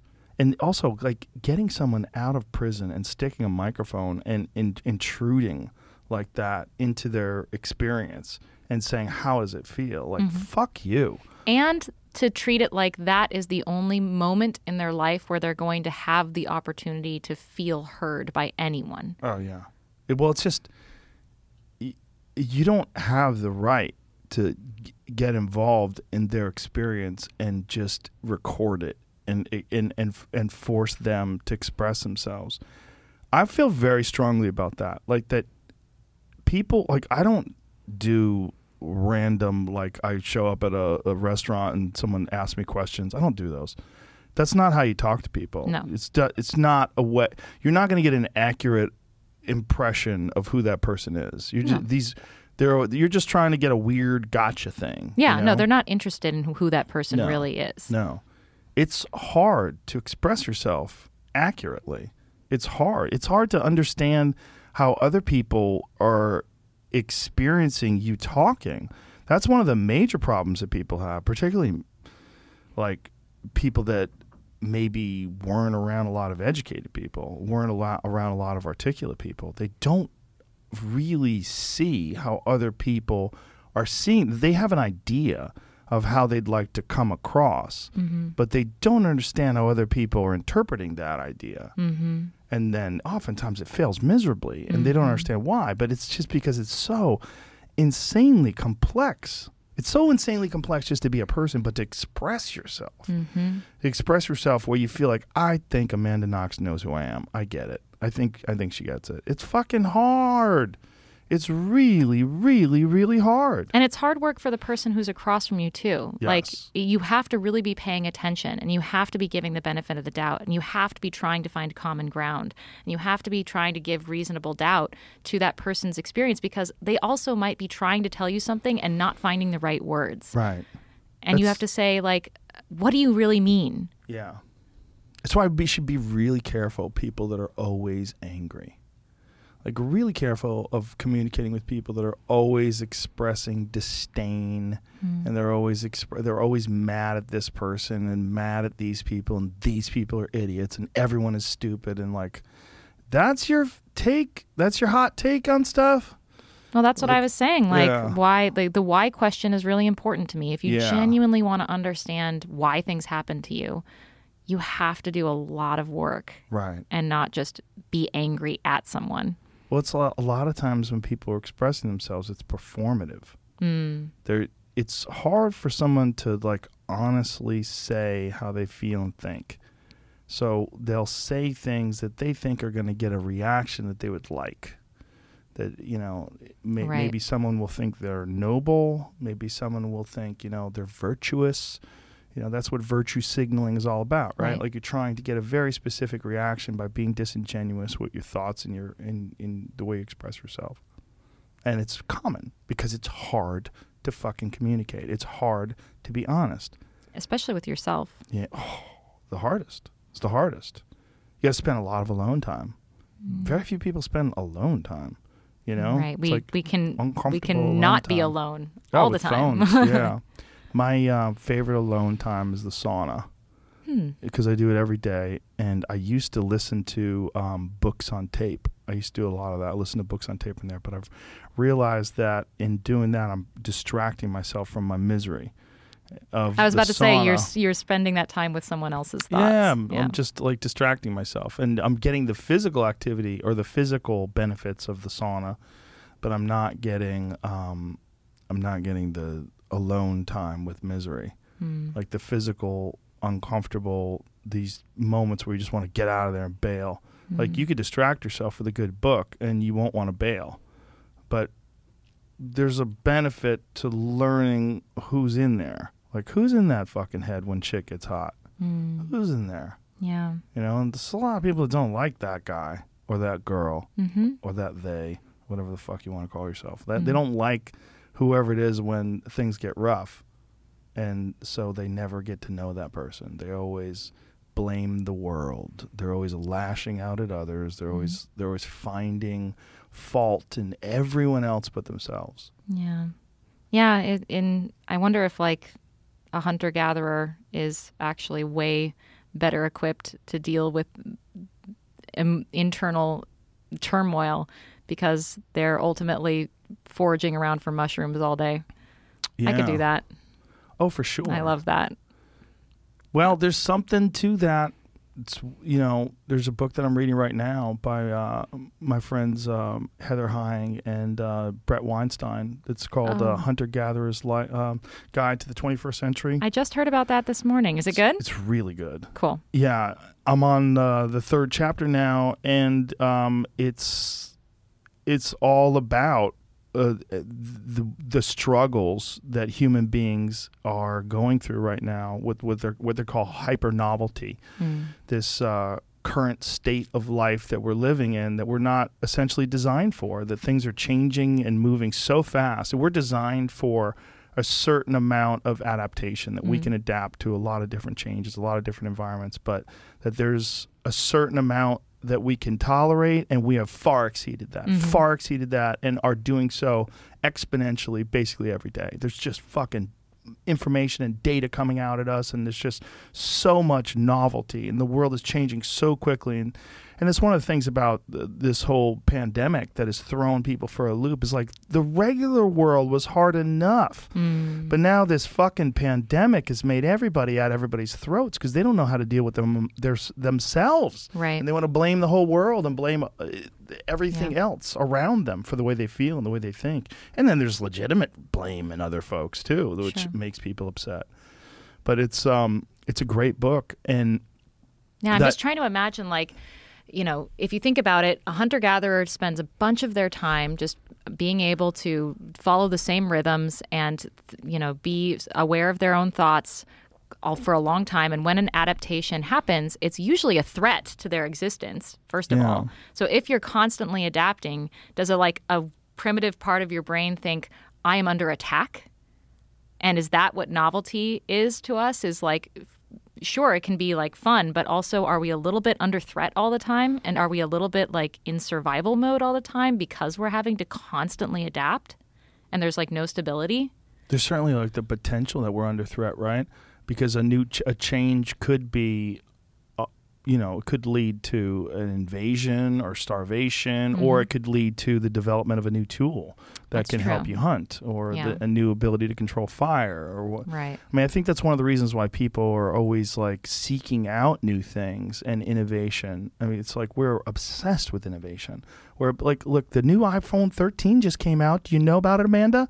Looks fucking exactly the same as the iPhone 12. Your experience will vary as slightly as humanly possible. It's a very small. These are 120 hertz refresh rate. But it's got such a better camera now. I heard the camera's amazing. Like, it's not going to make it makes almost no difference. Like, I have multiple phones because I have multiple phone numbers. I have like a ABC number system that I've had to implement in my life as I've gotten more notoriety. So one of my phones is last year's phone. And I don't fucking notice any difference when I use it. It's the same goddamn phone as this one, which is the new phone, or this year's is the 12. It's the fucking same phone. I wonder if everyone is just chasing that feeling, like they want to be a part of the next feeling when there is a big leap in the technology, right? Like when the iPod came out, that was a kind of a big deal. Like that changed the way that people experience music itself. Sure.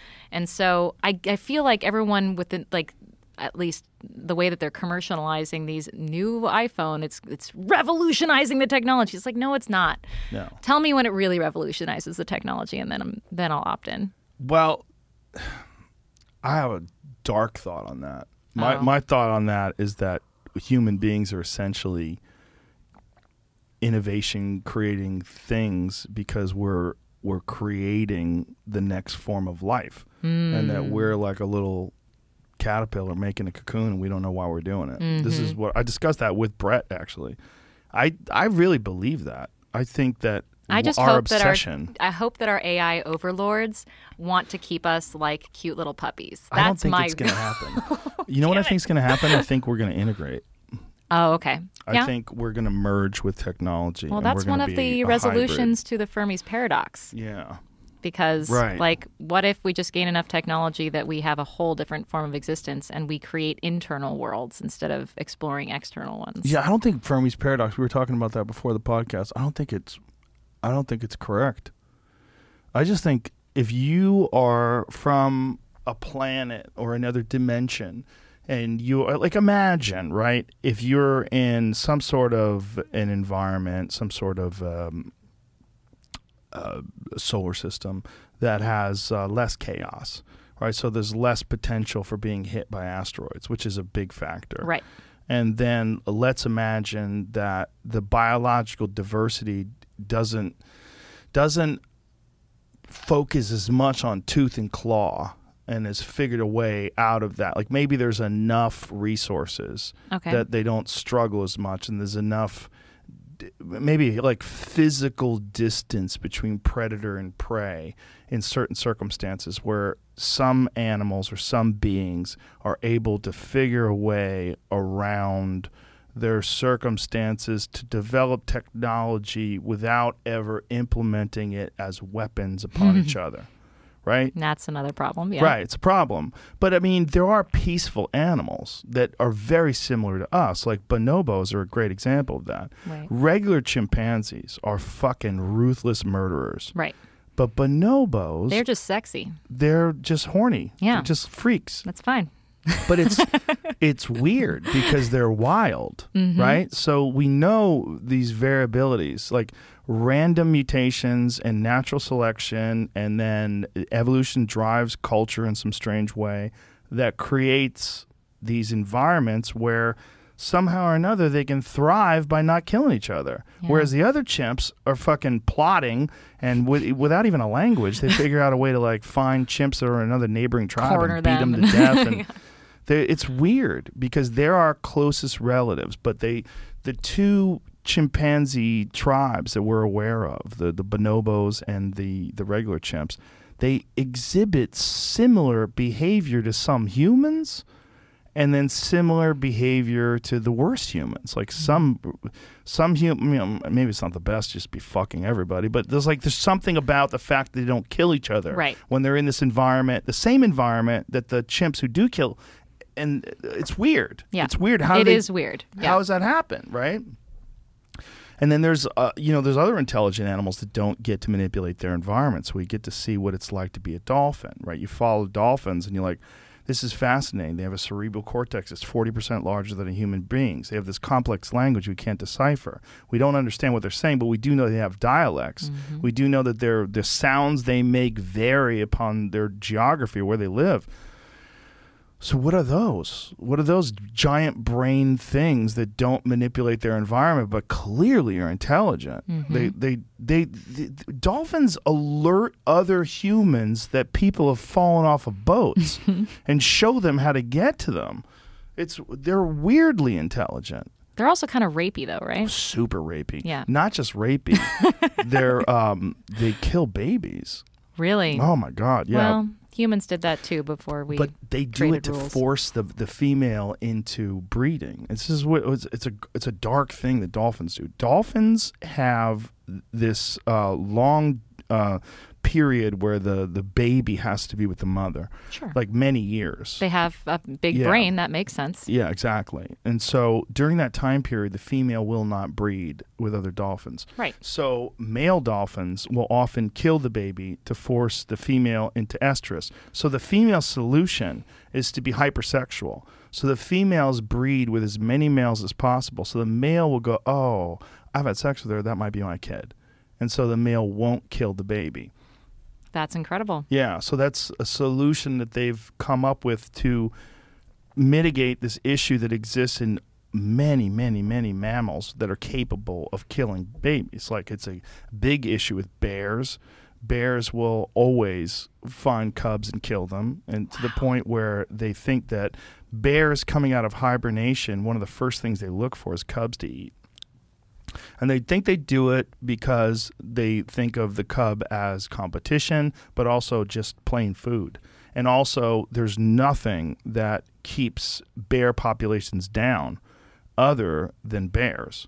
Interesting, because they don't have, there's no one's threatening them. Exactly. Right. Like, if there's a fucking 12-foot Kodiak grizzly or brown bear, what the fuck is going to eat that? Wow. Nothing, right? So other bears either kill them in a fight or a bear finds them when they're cubs and kills them and eats them. They eat each other all the time. I had no idea, but that explains why a mother bear is so fucking paranoid. Yes, and ruthless. That's why if you bump into a mom with cubs in the woods, you're fucked. Yeah. It's a bad time because they think that someone is going to kill their cubs. That happens with lions. When a male lion gets forced out of the pride, the new male lion that takes over, that had forced the lion out, kills all his babies. Wow. Yeah, immediately. And the females don't like try to fight this? What are they going to do? Males are much bigger. That's fair. Yeah, it's probably one of the reasons why males are much bigger. Because male lions don't really hunt.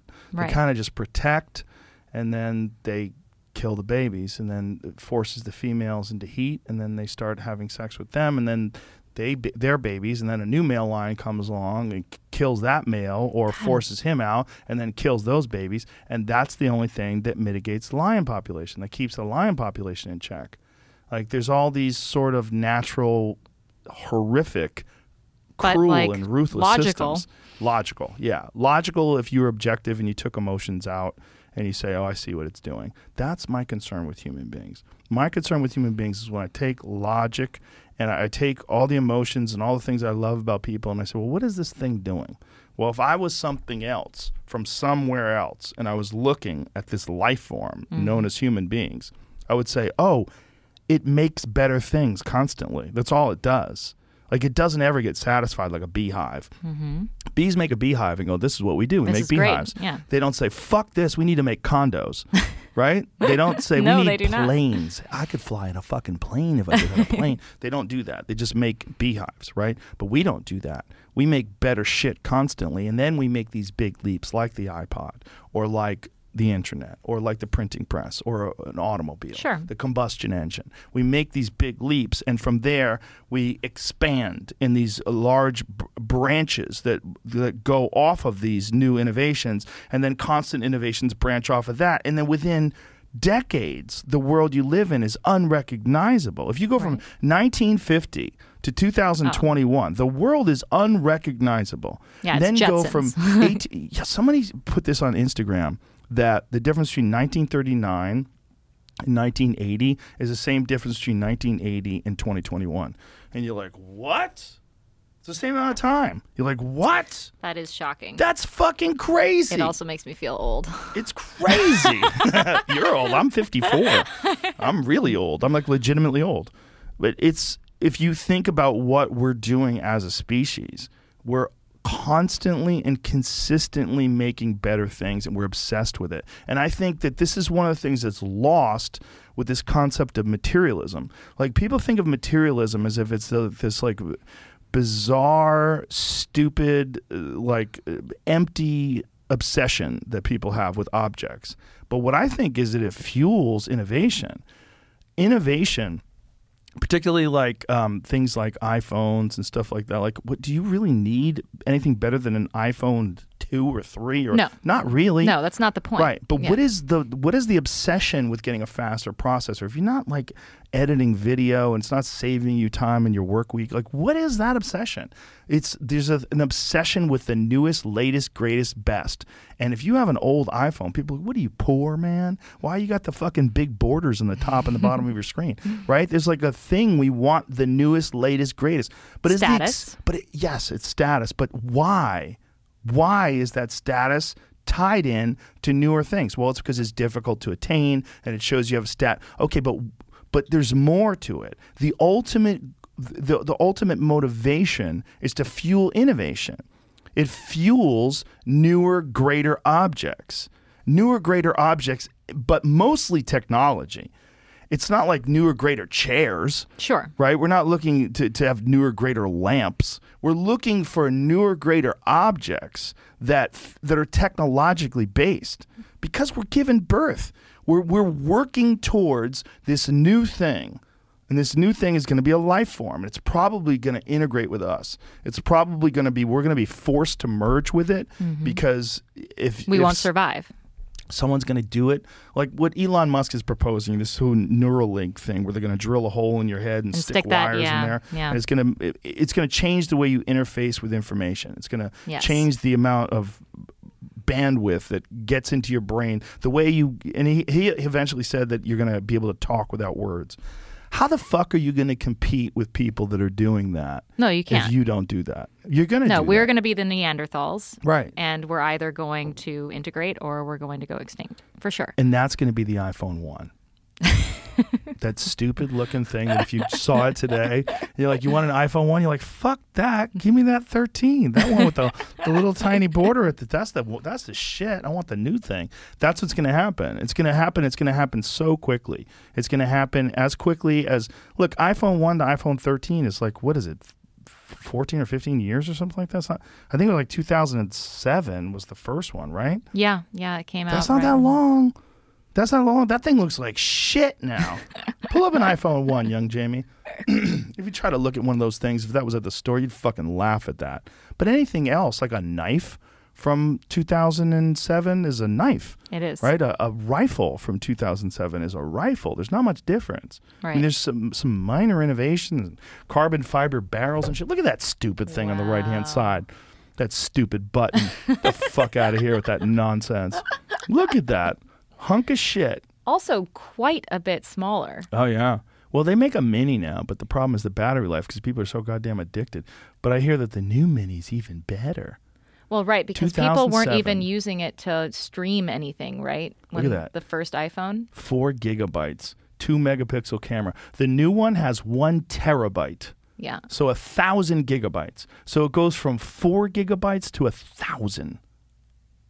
And what is that used for? Is that just for new applications that take up more space? Apps, yeah. You can make a lot of videos because you can shoot in 4K and 8K with some of these phones. I don't know if you could shoot in 8K with the iPhone, but you can with the Samsung Galaxy series, the Ultras.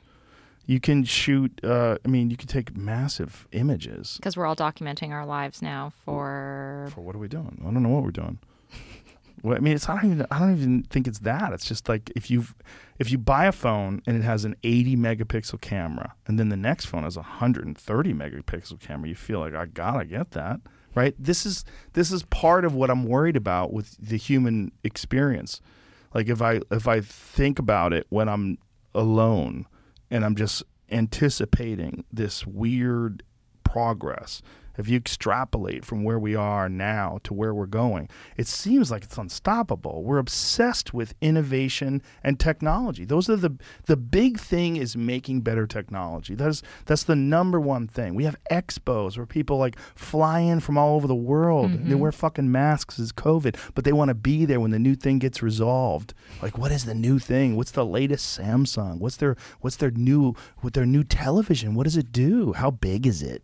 Is it bigger? Does it have a camera? Can it see me? Can I talk to it? Can I ask it questions? Do I have a thing by my bed that I can tell to turn the lights on and turn them off? Does it listen to everything I do? Can it be used in a murder investigation? Because it can. You know, there have been times where those little fucking Amazon things that you keep by your bed. Yeah, they're listening. They're listening to everything you do. Yeah. That's how you can say, hey, Siri, turn the lights off. Or, hey, what do you say with the Google one? Hey, Google? Hey, Google, yeah.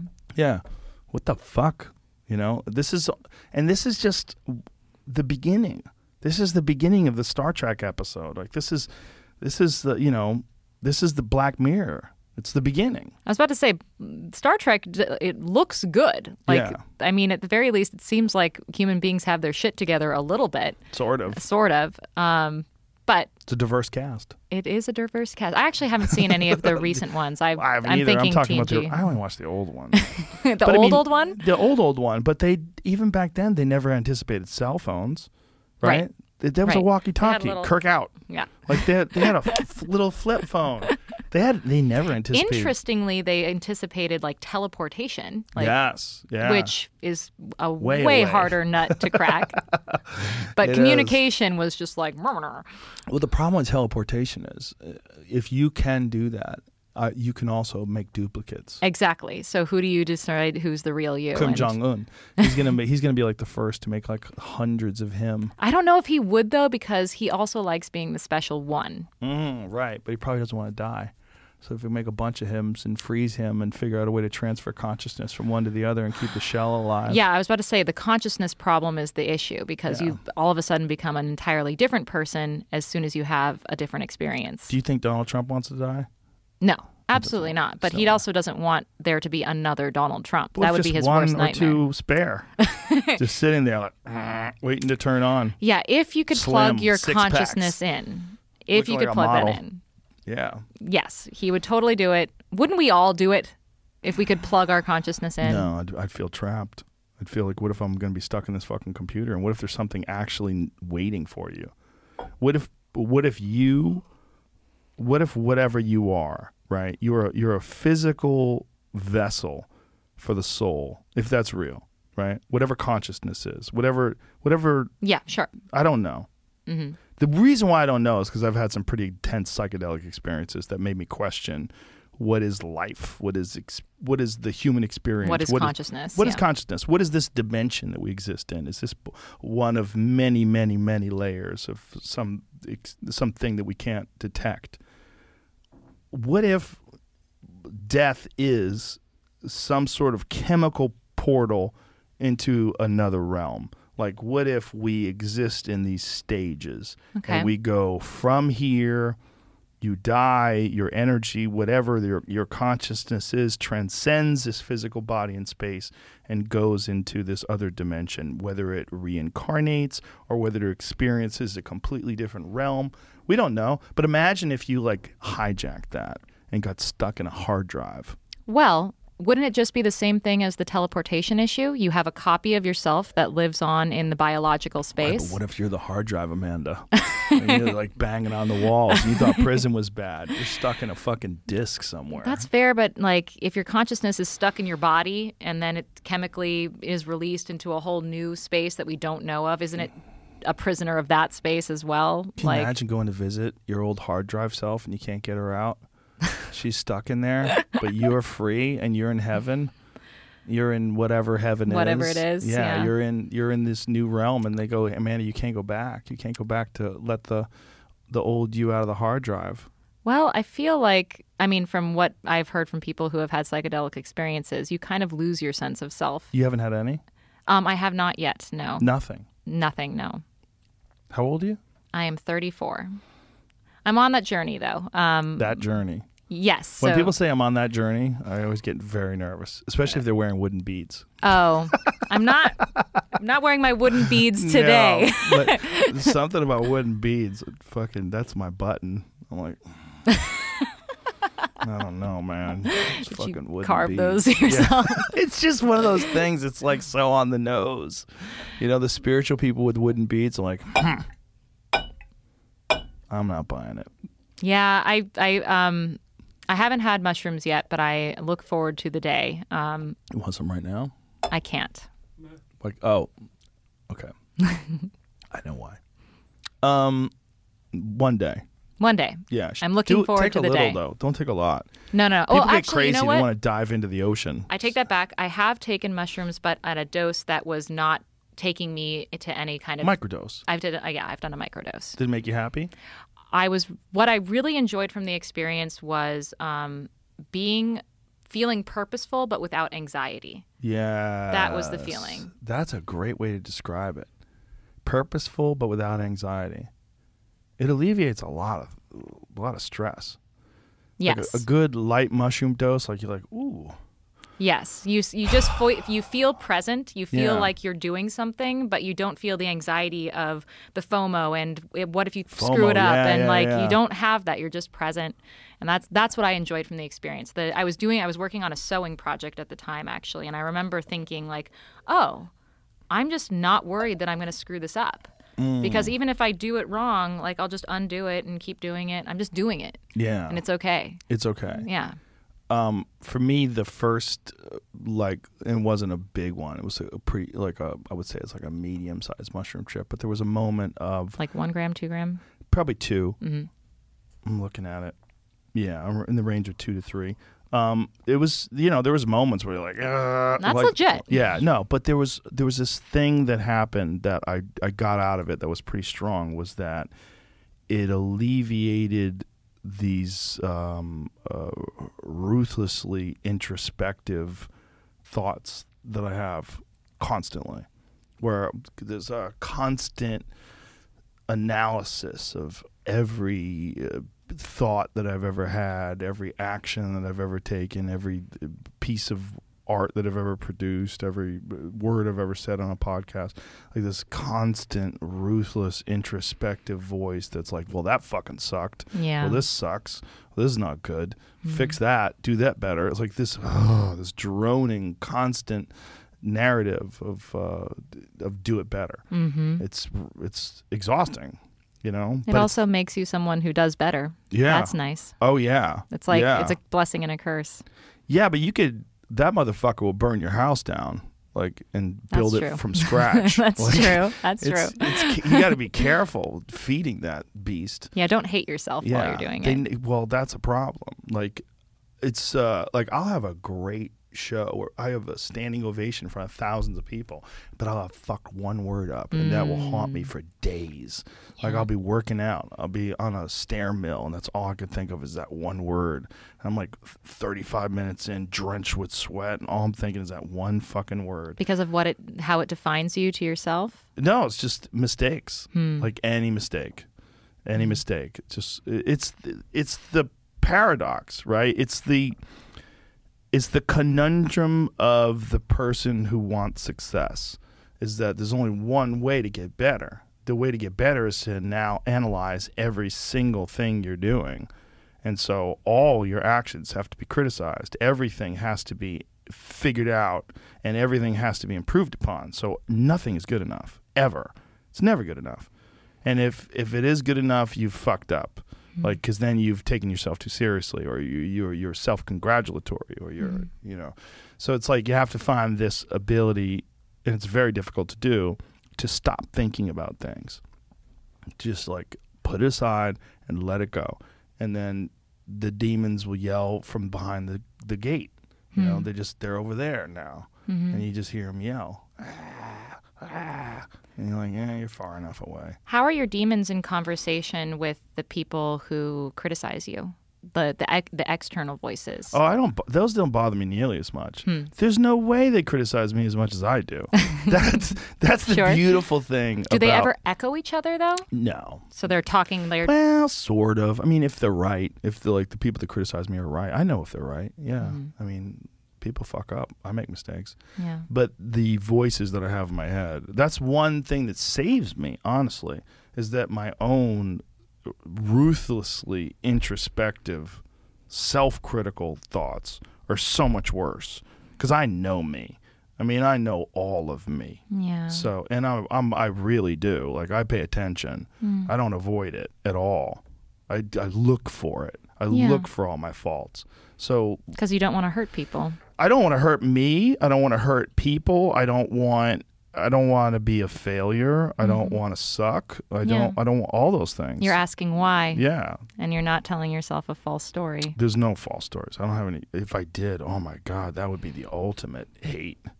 If I really wanted to hate myself, I'd tell myself a false story and then just lie to myself and then just, and then eventually catch up to it and go, what the fuck is this? Yeah, well, that's, I think, more common experience for people than they'd like to admit.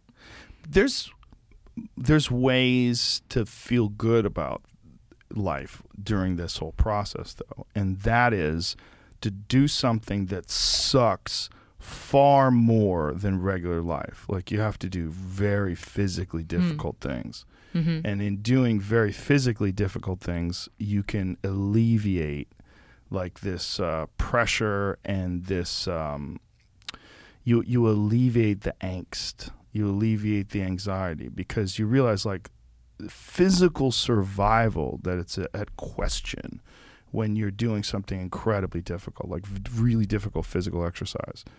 That kind of stress and that kind of that there's a fear of I might not make Can it I out of keep this. going? Yeah, can I keep going? I might not. So like that kind of pain, you can't endure all day. You can't do that all day. It's not possible. Your heart will break. Your muscles will give out. You will have an aneurysm, whatever the fuck it is, and your body will drop.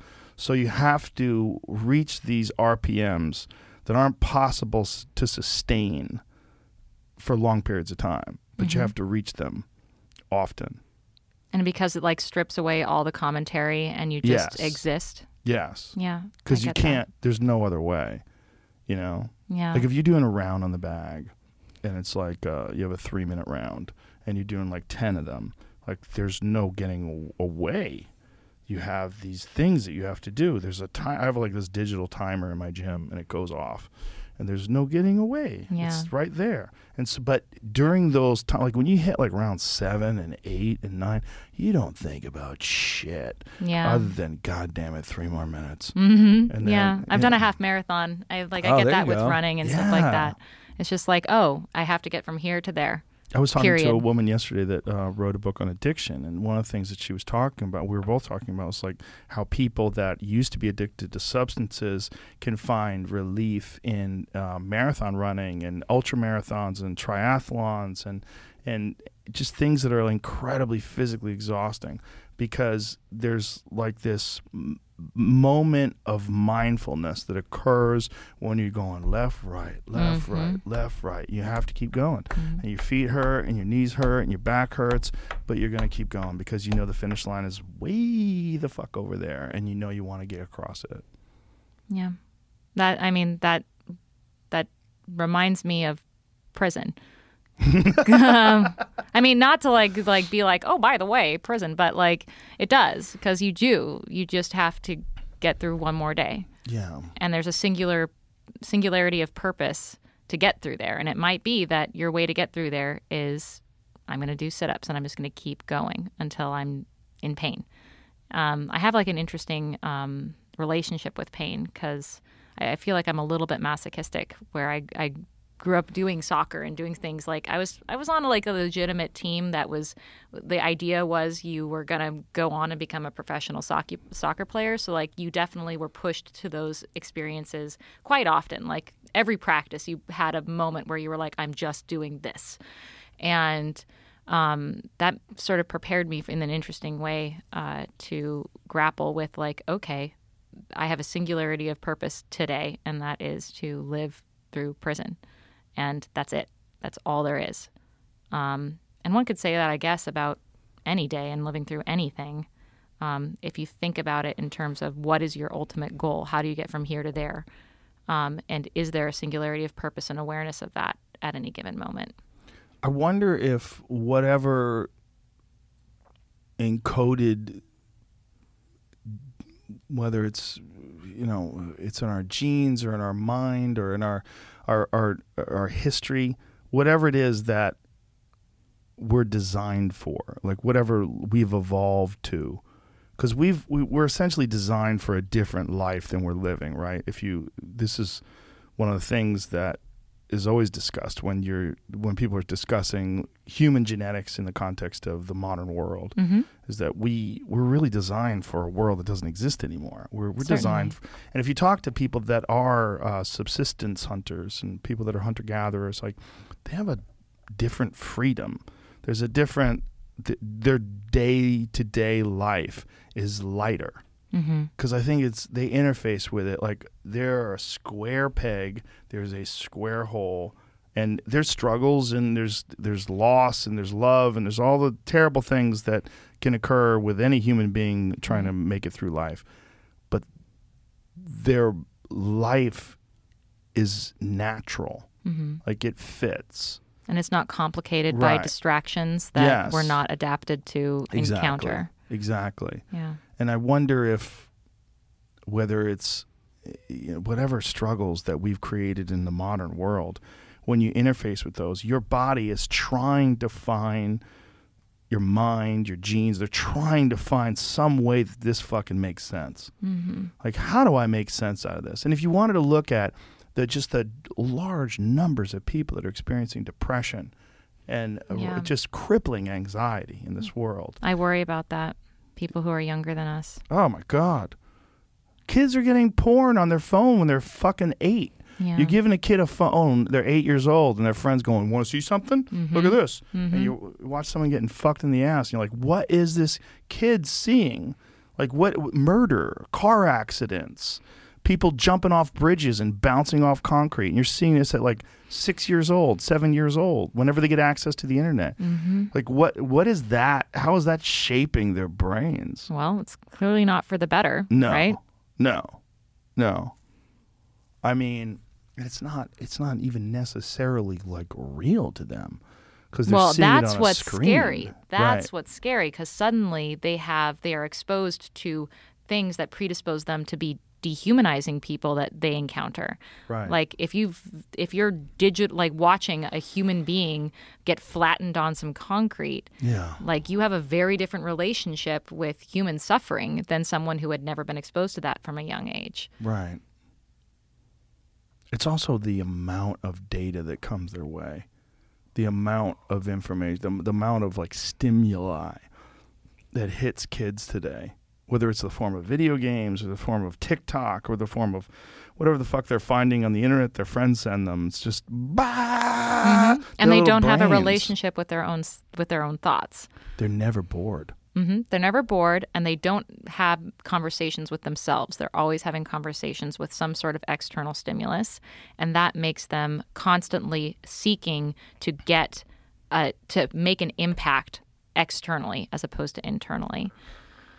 Because of the insane and cruelly unusual experience that you've had in life, do you have like a feeling of obligation? Like when you're talking about like doing these podcasts and reaching out to people and discussing these people's lives and stories, do you feel like you have an obligation to try to help other people that are going through something else, something either whether it's similar or just something else that's difficult, because you've gone through something that's so fucked up?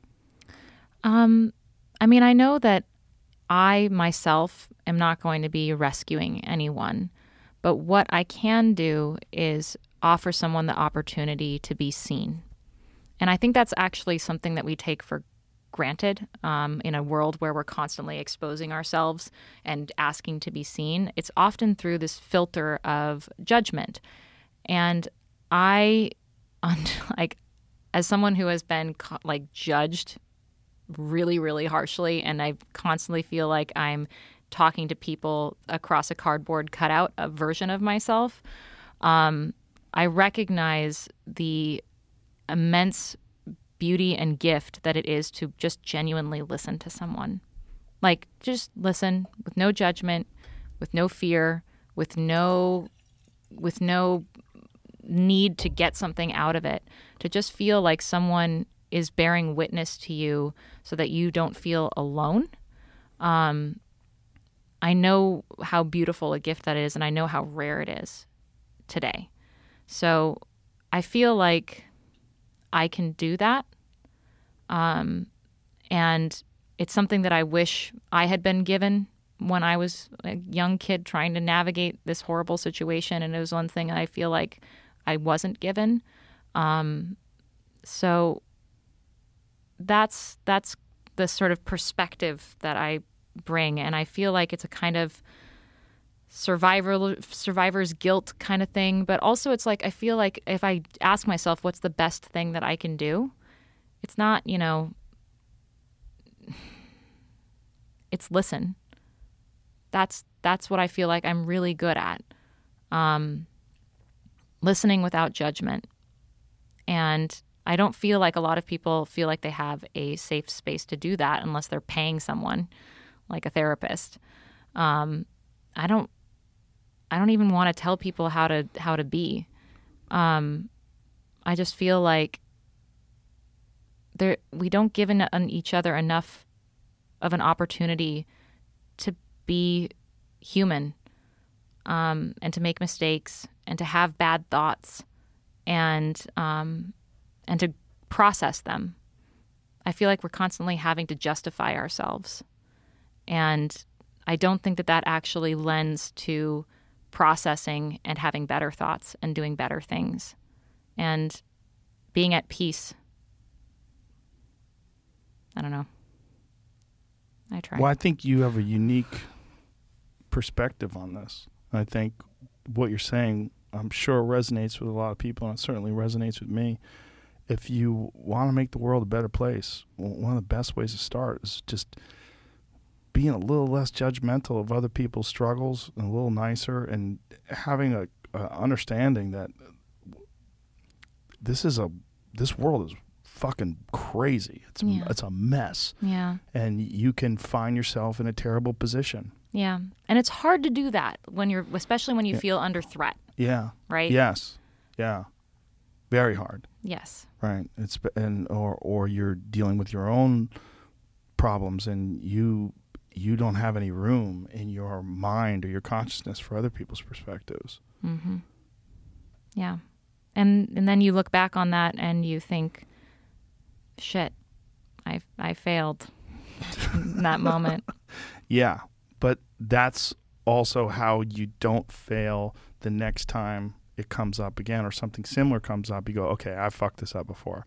I know how to handle this now. Yeah. And that's the grueling, grinding process of improving as a human, right? It's like it's this constant reevaluation and, 2 steps forward, 1 step back. And which is why I find it really, really sad when it seems like there's a lot of people trying to decide who a person is and what they're about for one moment in their life and having that be the defining thing about them forever. Forever.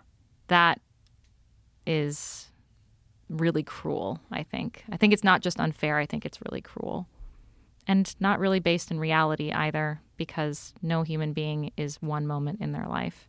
I think that's one of the side effects of social media, unfortunately, is this disconnect that we have with each other when you're communicating through text to someone who you don't even know their real name. They have a fake name on a screen, and they're saying something cruel to you, and you're saying something cruel to them, or you're posting about something that you saw in the news, or someone says something and you just want the whole world to put them on blast. There's a disconnect. You're not in the room with that person. You're not communicating with them eye to eye. This is the way we're supposed to talk. Yes. And just the way you and I are talking here, is as odd as it is that we're talking in front of millions of people, even though it doesn't feel like it is. Hi. We're also doing it in a way that is way more intimate than most people talk, because everyone's checking their phone. Everyone's looking around. It's very rare that you sit across from a table and just have, we've been talking for over 3 hours. We have? Yeah. Wow. Okay. Yeah. Cool. So you have a conversation with someone. We haven't even had a drink to dull our senses. No, just talking Yeah. for more than 3 hours. This is a rare thing in life that you get to.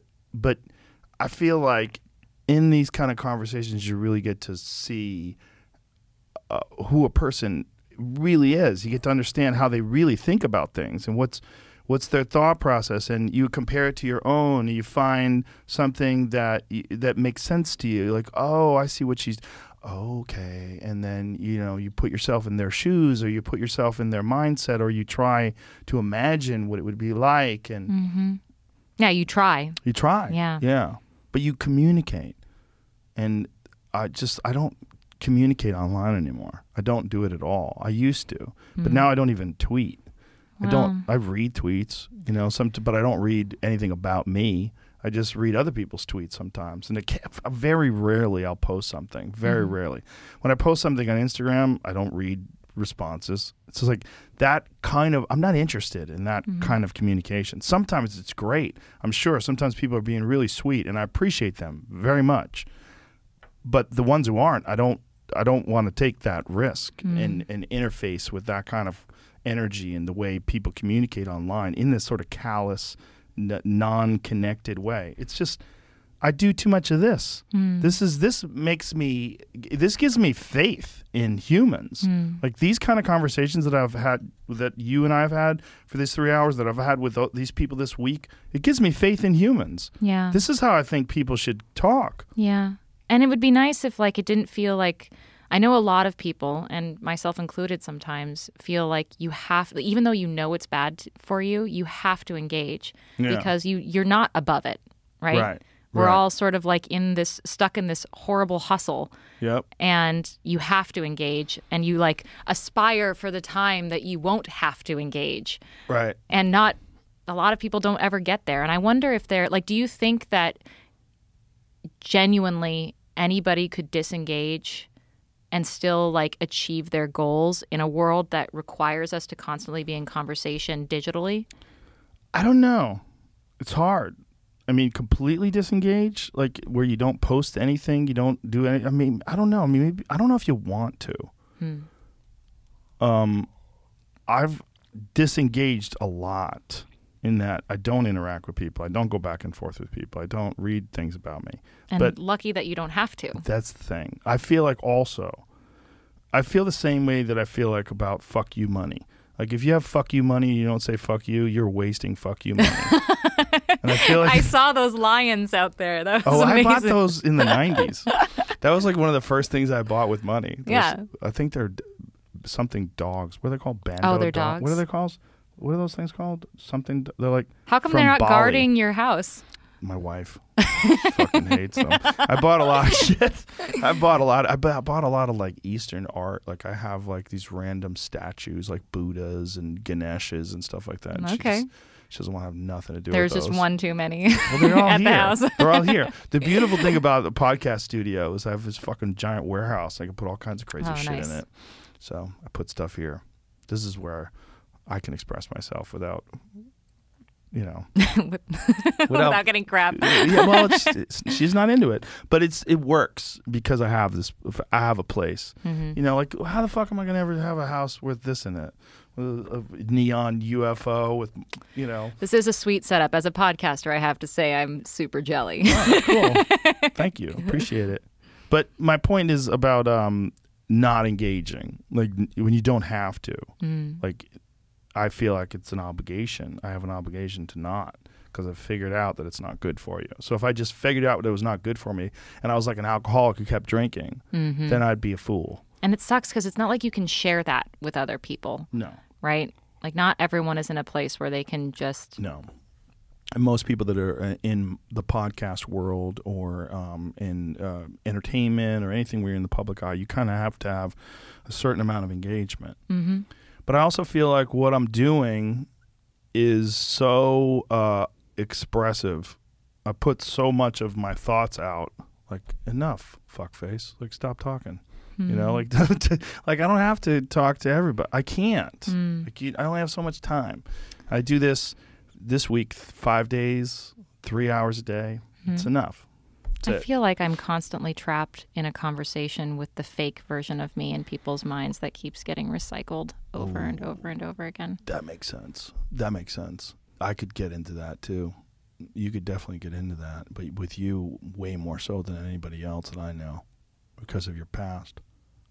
It's like it's not even a past, really. It feels very present. Like I'm still in conversation with that, whether I want to or not. And it doesn't just impact me psychologically, but it like impacts, my reality. Like I don't get to go and just be Amanda Knox and let my actions dictate who I am. I'm constantly in conversation with other people's recycled versions of me that gained traction because they were scandalous. I don't want to in any way diminish that, but there's a certain richness to your character and the way you communicate that I don't know if you would have that. I agree. You are a person who's gone through some shit. You don't get to be you. You're a complex sort of a semi-resolved puzzle. Well, and I actually have moments like that where I feel like, would my husband love me if I hadn't suffered? Like, would anybody value me if I hadn't gone through this thing that I had no part in? If I had just lived the life like I should have had, would I just be a lesser person? You don't make diamonds without pressure. But also, like, stuff implodes with pressure too. Yeah. And like there's no telling what's going to come out of pressure. Yeah. And also, like, you have so much responsibility, right? Because there's so many eyes on you, and you've gone through this, and now, and also, like, there's a lot of people that still think you're guilty. So you have to think of that. Mm-hmm. And so you do have to, like, almost like frame everything you're saying with like, I'm not guilty, but here I am, and this is who I am, and yeah. It's like, I know you've heard this whole long story. I know there's a version of me that has existed in your mind space for a long time. Nice to meet you. Yeah. Well, you're here because of Whitney Cummings. I love Whitney. And what's funny is, like, I'm not actually familiar with her as a comedian. She's fucking hilarious. She's really, especially right now. Something about her in the pandemic, she got way better. She was always really funny. But I saw her in Austin a couple months ago when she was here, and holy shit, was she good. Awesome. She's just like, like the pressure of this whole thing just has created a better version of Whitney. But she spoke so highly of you. Oh. She told me I have to have you on. I was like, really? And then we had this conversation about you. Yeah, no, she's been, I've been amazed by how, like, she is such a kind person. Yeah. And she has been so generous towards me, even just with her, like, time and thoughts, and, like, the fact that she put me in touch with you. But besides that, like, I've been reaching out for her for advice ever since I talked to her. And, she's like, so smart. She's like a big sister, and I've never had a big sister. She's one of the smartest people I know. She really is. And just this weird sort of chaotic intelligence, Mm-hmm. She's very, I don't know anyone like her. Very, very unusual. Yeah. No, she's so high energy. Yeah, she's always like, I'm in the middle of directing a movie on violence. And like, what, Jesus Christ. And there's like 3 things that she's doing at any given time. I got a new rescue dog. I bit my finger off. I got to get that surgically repaired. That's her. Yes. She's going 100 miles an hour. And meanwhile, she's like sending me text messages like, this is what you got to do. And it's like, okay. She's a fascinating person. But, love her. But she's the one who recommended. So shout out to Whitney. Yeah. Thanks, Whitney. Yeah. Thanks for looking out for me. Amanda, appreciate you.